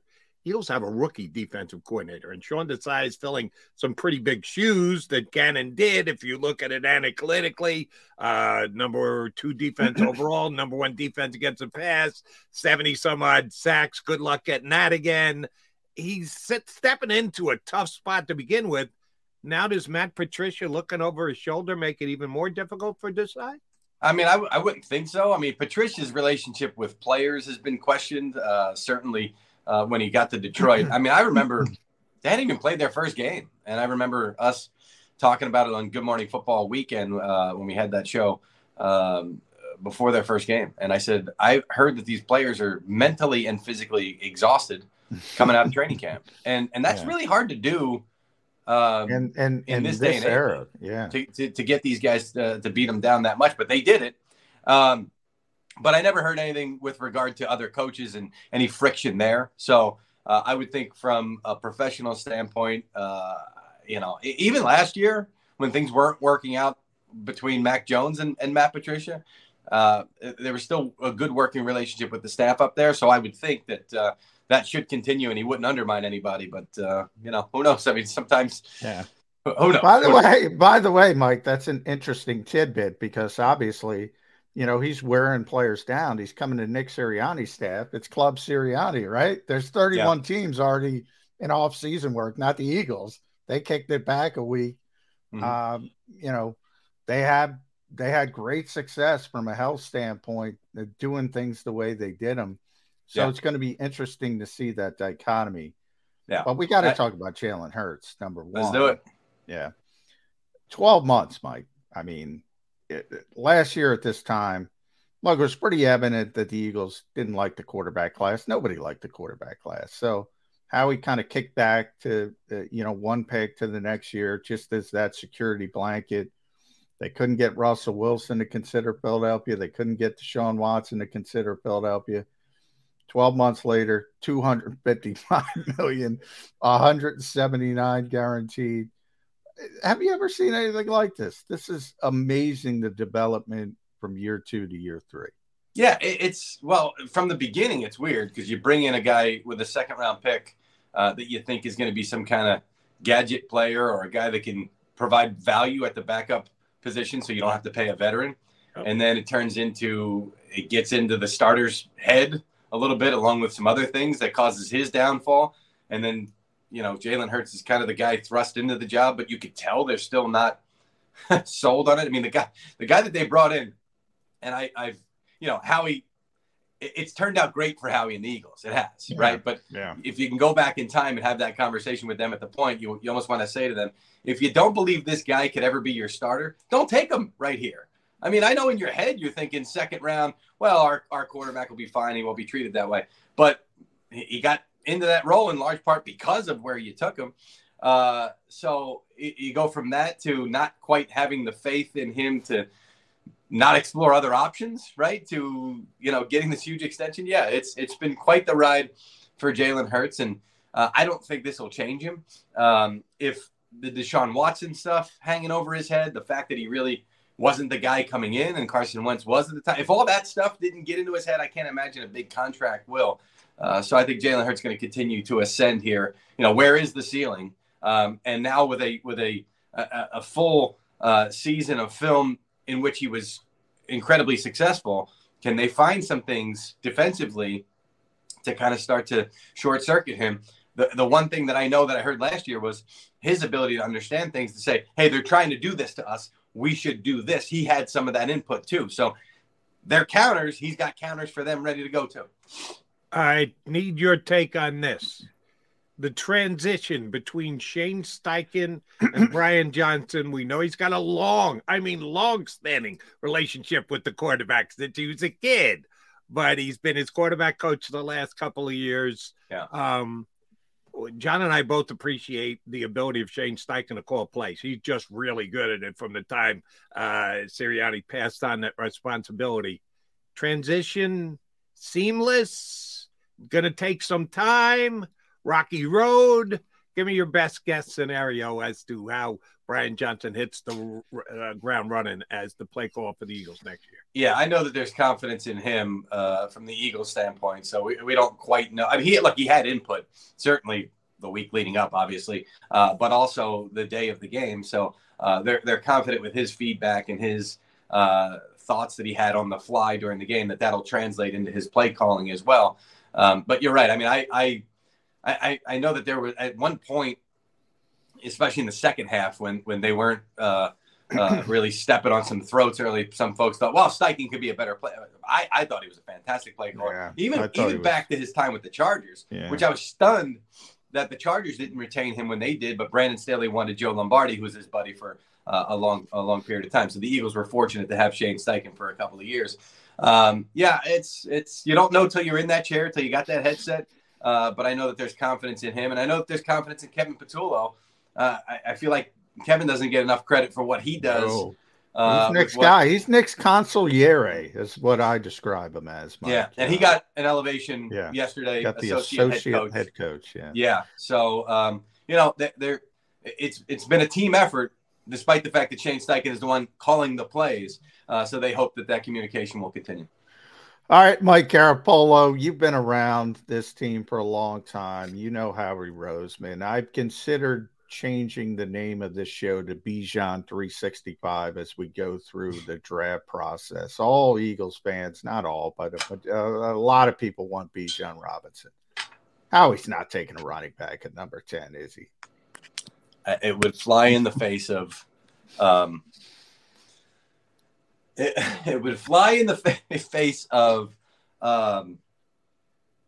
it would run counter to their philosophy based on conversations that I've had with Eagles folks over the last couple of years regarding other teams putting all their eggs, or not all their eggs, significant eggs in running back baskets. Okay. And look, I mean, Miles Sanders became a free agent. $6 million a year is not really, anything that's going to blow away a budget or a salary cap. Yeah. They weren't there, right? So if you're not going to pay $6 million for Miles Sanders, are you now going to commit a draft pick to Bijan Robinson, knowing that in a couple of years you're paying 15, 16, 7, whatever it is by that point, by the time you're extending him? It would run counter to everything that I have picked up regarding their philosophy of what you do at the running back position. Fair enough, and I agree with both you guys. I think he's a unique player, and how he used that word unique, but I think he was referring to other players, not Bijan Robinson. Where do you think they'll take a running back? Do you think they'll take a running back? As of right now, they got two picks in the first, second, third, and then not again till the seventh. Are they going to make a big deal about a running back they pick in the seventh round, or are they going to use one of those picks in the first 3 rounds to take a running back if it's not going to be Bijan Robinson?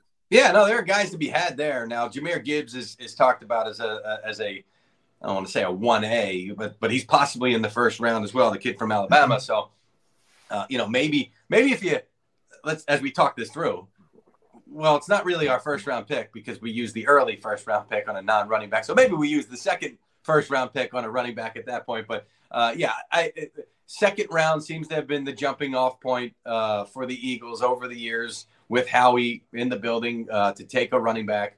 So I would say, once you start to get there, then it's okay. This is enough value and enough of you're out of that early range where you got to take the premier positions with your first round pick. So I would say, right around there would make sense to me if they do add a running back. League as a whole, Mike, I think through this most of the process, the thought has been 4 quarterbacks are going to go in those first 9 picks, and that makes it better for the Eagles because then it starts pushing some of the position players down the board. Lately, it's been like, well, Houston, Nick Cesar, he might not take a quarterback. And all of a sudden, there's some teams that maybe start going in a different direction. Buying any of that hype, or is that just silly season? Guys trying to create smoke screens. Yeah, I'm skeptical that all 4 are going in the top 10. I am. I think it winds up being 3. And which one doesn't? I've heard mixed reviews on whether that's Will Levis or Anthony Richardson. I think the Colts are a big team when it comes to Levis because I've heard it both ways, that they like him and that they don't like him. So if he gets by 4, possible slide could be on there. And then especially if they wind up taking Richardson instead. So, I think you're looking at 3. Maybe even 2 only in the top 10. I mean, we'll see. But I would, if you're asking me right now, I would say 3 of those 4 wind up going. And then the other guy that's interesting that also is a factor, I think, is Jalen Carter, because I don't think Seattle takes him at 5. Detroit, not sure. 7, that's the Raiders. 8, the Falcons. Now, that would be close to where he went to college. And I know a lot of folks, talent evaluators, general managers, if a guy's got flags or problems or issues or whatever you want to call them, having him near where he played, where he knows a lot of people, not necessarily a good thing. So now I think, 8 could be off the board as well. 9, they've got other needs with the Chicago Bears. This Howie take him, it's in there. He gave the shout out to Dom yesterday, Dom DeSandro. They said as simple as if Dom does his homework, and they say, because a lot of, talking to Mark Dominic on his conference call earlier this week, Mike, he's saying how he might move up, man. He doesn't have to worry about the quarterback. Remember, he had been going through this process of keeping the safety net in case Jalen Hurts didn't develop and adding this extra draft capital just in case he needed a quarterback. He doesn't need a quarterback now. Does he all of a sudden seize the moment? Yeah. It might be Tyree Wilson, might be Jalen Carter, Will Anderson probably out of reach, but trade up? Yeah, well, I'm starting to hear about Anderson that a lot of people think he doesn't fit their scheme, which I think is crazy. He's just a phenomenal football player, so find a way for him to fit your scheme. Yeah. And as for Tyree Wilson, by the way, hadn't worked out. I mean, and not that I had this conversation with a personnel guy yesterday. I said, I know you don't care about the workout. He says, yeah, no, we don't, like, the workout itself doesn't matter. But the fact that the kid can't work out, when is he going to be ready? So now that could be a huge factor for him as he potentially starts to slide down a little bit. By the way, remember you heard it here first. I'll go on the record with this. If Jalen Carter gets to number 9, the Bears are going to take him. Okay. You can say they have other needs. No. Matt Eberflus, defensive coach. Oh, if he's there, he's going to take a difference maker, and it's going to tick Eagle fans off that he gets all the way down to 9 and then gets snacked up the pick before the Eagles have the chance to get him. Could very well be. Would make a lot of sense. I'm with you. I was just painting a scenario where potentially he gets got down to the Eagles. Yeah, I think the Bears at a minimum take him at 9. All right, so give us your overall grade of this draft. We will certainly talk about from number 1 down all the way through and less important, everything else. But then you bring them all together and you just grade the draft. We know the picks the Eagles have now. They got more picks next year, which could play into this year's draft. But everybody wants to know how much better are we going to come out after the draft is over. That's what we're going to have as a conversation on Saturday night. Yeah. How good, bad, or indifferent is this whole draft group of players in 2022? Yeah. Now, obviously, this is not me studying the tape. This is me talking to the people who do. Right. But the consensus seems to be it's just okay, right? Like, it's not the worst you've seen, and it's certainly not the best that you've seen. It also depends on the position that you're talking about. Daniel Jeremiah has long said this is the best crop of tight ends he's seen in a long time. So if you have a need there, you're feeling good about it. So I would say this toward the back end of the first round. 2 guys said it to me, one GM and one personnel guy, in different words, but the sentiment was the same. These mock drafts that you've got, right? Like the first 20 picks. Okay, these are okay, not in the right order, obviously, but like, that's that guy was projected about there, maybe a little bit of a side. Once you get into the 20s, they're saying that you're going to hear guys that were projected as like 3rd-round picks being taken there. And you get 1 or 2 of those every year, but it sounds like there could be a good handful of those guys in that the mock draft exercise on the back end of the first round, because it's so flat once you get there from their perspective. It's this plateau through the 2nd and potentially 3rd round. So you may see some guys that other teams have valued a lot higher than these mock drafts are projecting. Mike, I know you got to run, but I want to get this one in. I kind of tried to get Howie to talk about, but he wouldn't, obviously, at the pre-draft press conference. A lot of change in the Eagles scouting department from, this year to last, and even dating back to before. Gave out the assistant GM tags for the first time, gave it out to an analytics guy, Alec Halaby, a football compliance guy, John Ferrari. Who's number 2 on the scouting staff? Who's Andy Weidel? Who's Joe Douglas? Why does Howie, because he gets it, he hears he's not a football guy. Yeah. And, if that's an Andy pick, if that's a Joe pick, does that still bother him? Does that still bother him? Yeah. No, I don't think it listen, Howie, he doesn't have an ego, right? Now, everybody likes hearing good things, right? Yeah. And I know he likes hearing good things. And when he was getting beat up a couple of years ago, that bothered him for sure. But I don't think he sits there and overrules guys like sometimes you'll hear about and see in this league, all the way up to ownership, by the way. I mean, sometimes you hear it from ownership, and I know that was something that was being kicked around with Jeffrey Lurie, and Jeffrey has had influence over the year on some picks. 3 picks. They all worked out. Lane Johnson, Jordan Mailata. I forget the 3rd one. Remember when Jeffrey said that? Only 3. And they were all great. They're great. They were all great. Yeah. What was the oh my God, I'm blanking on his name already. God, it was just the receiver from Stanford. JJ Arcega-Whiteside. Yeah. I heard that Jeffrey liked JJ. He left that out when he was recapping the picks that he had a lot of influence on. What was the question again? Who's number 2? No, Howie's number 2. He's leaning on a lot of people. They've had a lot of people move elsewhere and a lot of moving parts, and I think they have done a nice job of with all these people moving, whether it's Andrew Berry or Catherine Raish, who's left as well. I mean, with all these moving parts, they seem to have done a nice job of at least keeping a cohesive staff and the ability to assemble talent. So I don't know how to answer that, to be honest with you. Fair enough. Then I'll make your last one even easier. Starting Thursday, I'm guessing late lunch, somewhere thereabouts. You got to get a meal in you before the draft actually gets underway. Where is that meal taking place, and where will you be Saturday night when the draft is all over and done with? What does the itinerary look like for Mike Garafolo between midday Thursday and Saturday night? Well, we're going to be on the air from Mount Laurel at NFL Films at 1:00. It's we don't get to use that studio too often anymore. We used to do Good Morning Football Weekend out of there, so we're excited about that. It's the 2 days of the year we get to do it. Thursday 1:00 NFL Network.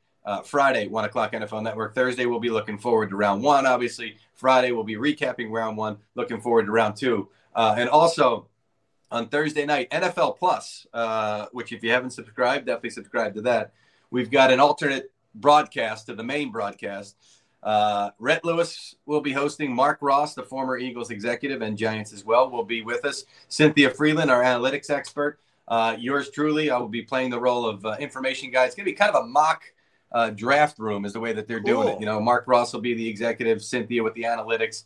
And we're going to kind of, instead of the whole show of the draft, because the way we're playing it, make a pick, we'll talk about it for 30 seconds, and then we'll kick it forward. Kind of the whole night, kind of look forward. Hey, what do we think from this next pick and moving on? And how would you do this if you were in the room and all that stuff? So if you're interested in that, we'll be on NFL Plus. Keep us up and keep the main broadcast up. Watch it all. Very nice. Like That's why we have alternate TVs broadcast. TVs and tablets. We'll have you up on the tablet, Mikey G. And if you need someone to drop by and drop you off a hoagie or something like that, I'm about 3 miles away from the studio in Mount Laurel. So drop me a text, say, Jody, I need a roast beef and cheese. I'll get it to you, all right? Attaboy. Love it, Jody. Thank you for that. Mike, thanks, buddy. No, thank you for jumping on with us. Have a great time Thursday and Friday. We'll be keeping you on the tablet as well. Appreciate you jumping on our tablet with us today. You got it, guys. Thank you. Thanks, Mike. Garafolo, NFL Network. And to be honest with you, I just fell into that last question. I just really was kind of inquisitive as to what he was doing. Yeah, Mount Laurel. I didn't even know the promo for what he's going to be doing, and he's a matter of minutes from my house. I don't. Obviously, I'm not paying that much attention to broadcast. I always say so, but I didn't know. It was interesting. I thought Mike would be.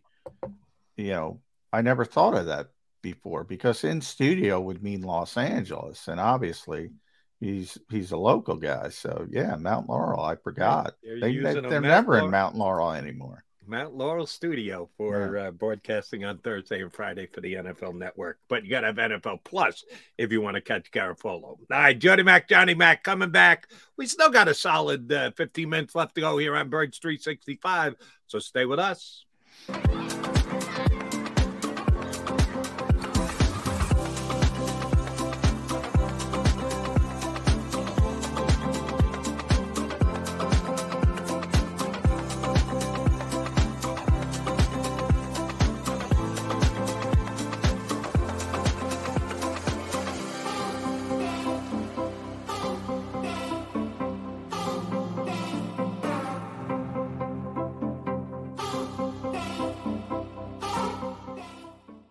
Imagine for a moment that you went to work today, and when you came home, you were catastrophically injured. Your life and your family's life. That's what happened to union construction worker Mike Little. I was scared of what the end was going to be, but to be 100% honest with you, I knew I was going to be all right just by talking with Brian. In my heart, I just knew everything was going to be all right. Call the firm and find out why they say, "We got this." Call 215-458-2222. Heading down the shore. Have a ball once more. Here, imaginations run wild and time stands still. Because here, you can find the best of the Jersey Shore, all on one 5-mile island. So leave the old you behind and get lost in the woods. Wild, wild, wild days.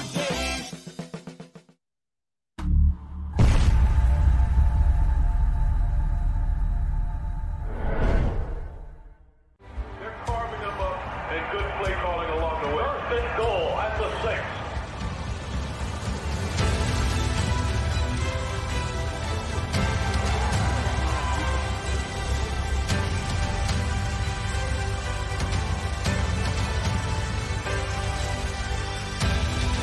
On the field of life, First Trust Bank is there for you. Champions on 3. 1, 2, 3. Because Philadelphia dreams deserve a Philadelphia bank. Go to get your game on. Go for the beers. Go for the cheers. Go for the hit and the hits. Go for the stakes and the stakes. Go to get your parlay on. Go to get your party on. Go for the scene. Go for the screens. Go for the gallery. Go for the win. Go to Ocean. Visit theoceanac.com to plan your visit.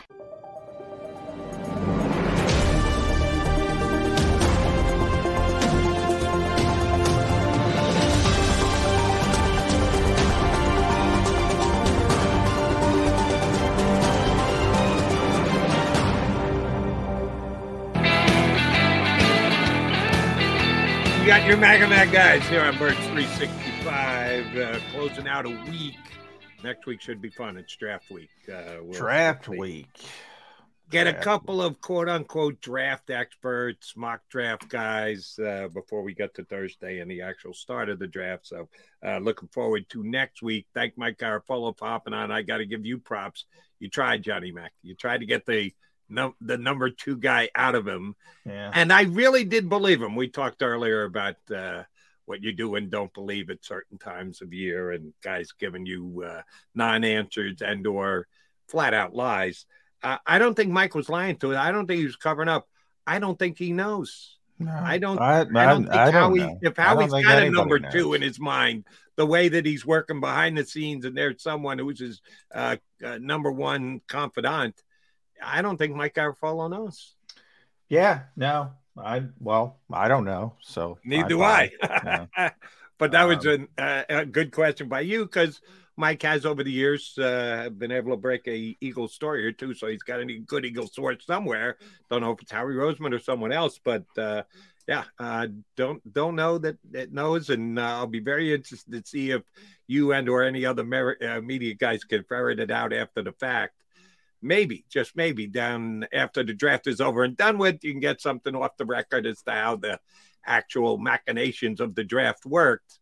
Yeah, probably not. But you're very good at what you do. So if anybody can do it, I got faith in you, Johnny Mac. But it's leading into the draft. I think it's one of the more fascinating questions right there with who the Eagles are actually going to select, how they're going to go about getting ready for the selections that they're going to make. Yeah, I mean, and we'll know at some point. It might be 12 months down the line. It might be 2 years down the line. We'll know at some point how it all shook out. But it'll probably take a little bit before you can sort of uncover the rocks for these types of things. But look, there's been so much turnover, which is a good thing from the perspective and how he talks about this all the time. Like, other people want your people, that shows that they have respect for the organization. Mike mentioned some of the names. I mean, we're going back to, people forget Andrew Berry and Cat Raish and never mind Ian Cunningham and Brandon Brown and Joe Douglas. And all the way back to Joe Douglas. Yeah, that's where it all starts. Andy Weidel, on and on and on and on, and all these guys, and even lesser scouts have left. It's sort of an underreported story because there's a bunch of new people in charge, and giving out those assistant GM titles, and just there's a lot of promotions, just guys who and girls who have been in the organization but now have higher roles. So it's scouting is, because it's not as public facing as coaching and players, and it's a really, really important part of the organization, and there's been a lot of change there, a lot of change. Speaking of Joe Douglas, Aaron Rodgers is still not a Jet. And we've been talking about this for now months since the Aaron came out of the darkness and said, "Yeah, I'd like to be a Jet." The darkness. And there's been speculation as to what it would take to get a deal done. And the Jets have made moves that seem to make you believe that they're going to get Aaron Rodgers, but they don't have Aaron Rodgers yet. You and I talk about this all the time on the show, that deadlines kind of push actions, that when you get up against the deadline, things seem to start to happen. Is the draft a deadline? And if so, is it a deadline for either the Jets or the Packers? I guess it's certainly one for both, but who is it more of a deadline for? If I were the Packers, I'd want players this year. I wouldn't want to wait 12 months for whatever compensation I'm going to get for Aaron Rodgers. I would say the Jets have the advantage going into this week. Will they take advantage? Will the Packers just settle for what they need, or will they go hardline and go, no, you're not giving us enough. We'll make you wait for Aaron Rodgers' services? I think it kind of depends on whether the Packers think he's going to show up. Now, typically, he wouldn't show up, right? And so he shows up late whenever the day, exactly. Damn well feels like. Exactly. So I think they're operating under the fact that they have till training camp, and that would be the true deadline, because they don't want him showing up to training camp and paying him $60 million. So that to me is the drop dead date, obviously. But yeah, you bring up a good point. You generally want something now rather than later. Although, the Packers are a good organization as well.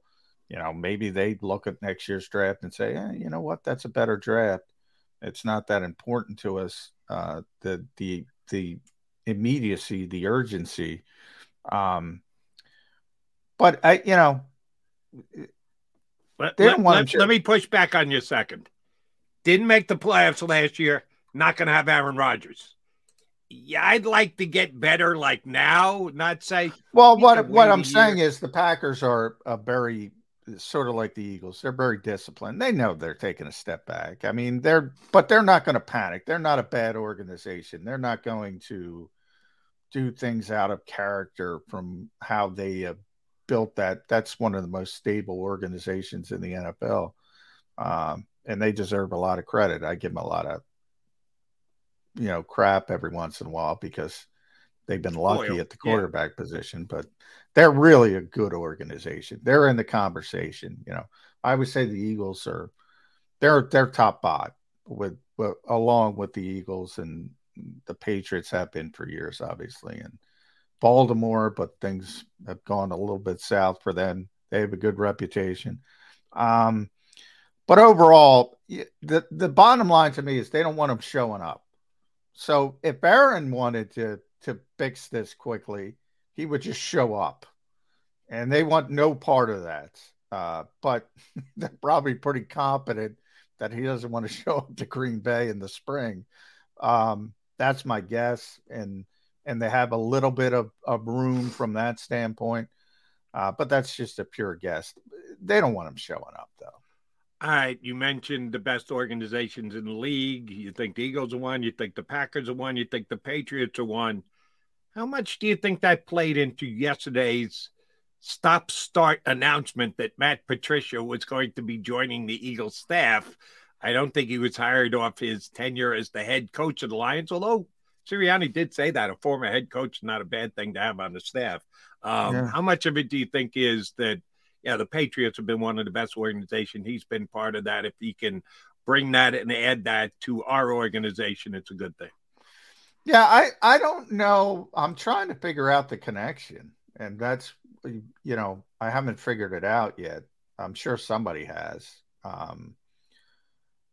Typically you meet a coach somewhere along the line, you develop a relationship, and they're both New York guys. I don't know how close Matt's from Sherrill, New York. Maybe you're a New York guy. Sherrill.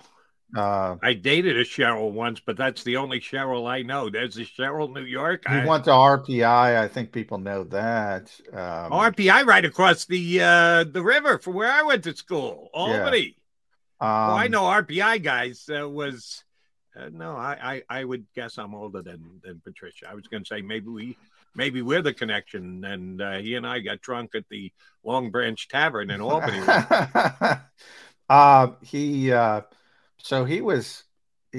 He's 48. Let's see. I'm looking at him. Obviously, a little older than the coach. He spent a ton of time in New England, and then it was Detroit, and then back to New England. College, it was just, RPI, Amherst, Syracuse. So, Nick's from Jamestown, New York. So I don't know where the connection is, but somewhere there has to be a connection. Exit 9 on the New York State Thruway. That maybe. No idea where they cross paths, but that was fun for you yesterday.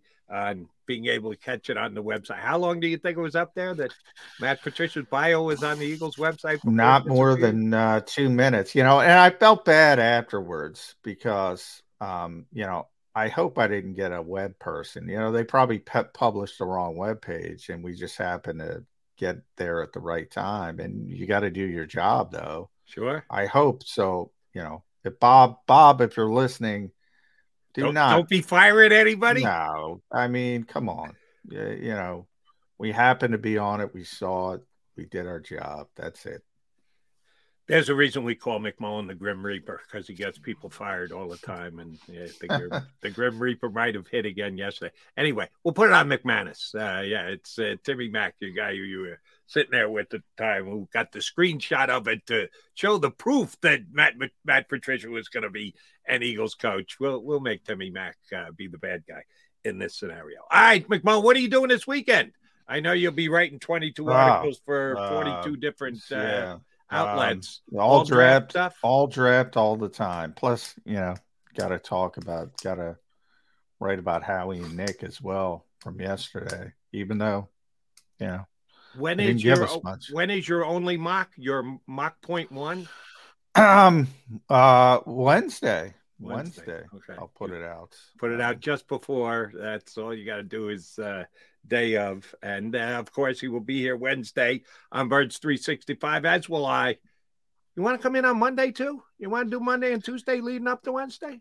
I'm planning on it, Okay, all right. If you're going to be here, I'm going to be here. I'm not bagging you, and I appreciate the fact that you're not bagging me. But we're going to bag for this week. Next week should be fun. We'll have a whole bunch of draft guys. Rick Saratel will be on.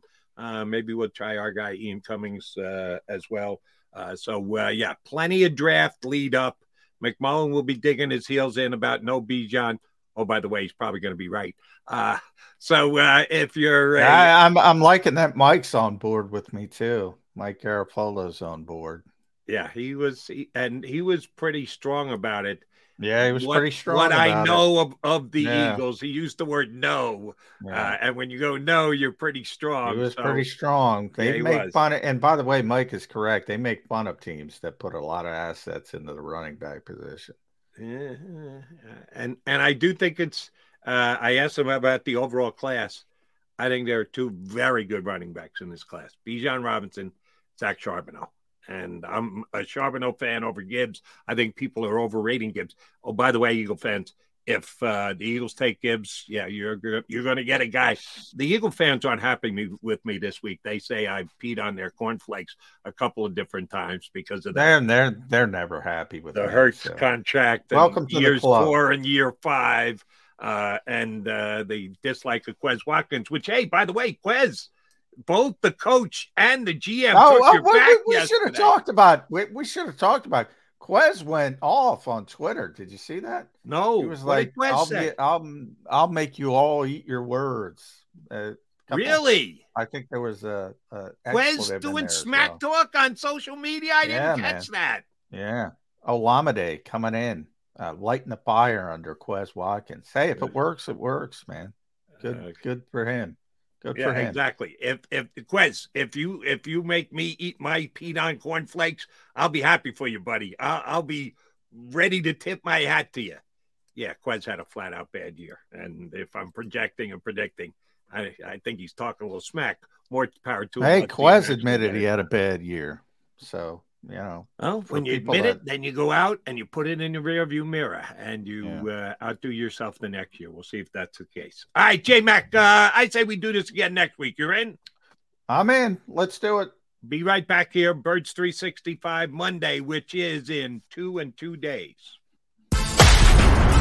You've been listening to Birds 365, the destination for the passionate Eagles football fan who bleeds green. If it's Eagles football, we're talking about it. Debate inside the locker room and guests that are some of the greatest football minds from around the region. We hope you enjoyed the show. We know we had a blast. Make sure to like, comment, and subscribe, and we'll be back soon. But in the meantime, hook up with us on social media at Jacob Sports. See you next time on Birds 365. When you need mealtime inspiration, it's worth shopping Kroger, where you'll find over 30,000 mouth-watering choices that excite your inner foodie. And no matter what tasty choice you make, you'll enjoy our everyday low prices, plus extra ways to save, like digital coupons worth over $600 each week. You can also save up to $1 off per gallon at the pump with fuel points. More savings and more inspiring flavors make shopping Kroger worth it every time. Kroger, fresh for everyone. Fuel restrictions apply. Save big on brunch for mom, all in the Kroger app. Get 16-ounce packs of flavorful Angus 90% lean ground sirloin for $4.99 each with a digital coupon. Then buy 2, get 2 free on 12 packs of delicious Coca-Cola, Pepsi, or 7-Up, all with your card. Shop these deals at your local Kroger, less than 5 miles away. Or tap the screen now to download the Kroger app to save big today. Kroger, fresh for everyone. Prices and product availability subject to change. Restrictions apply. See site for details.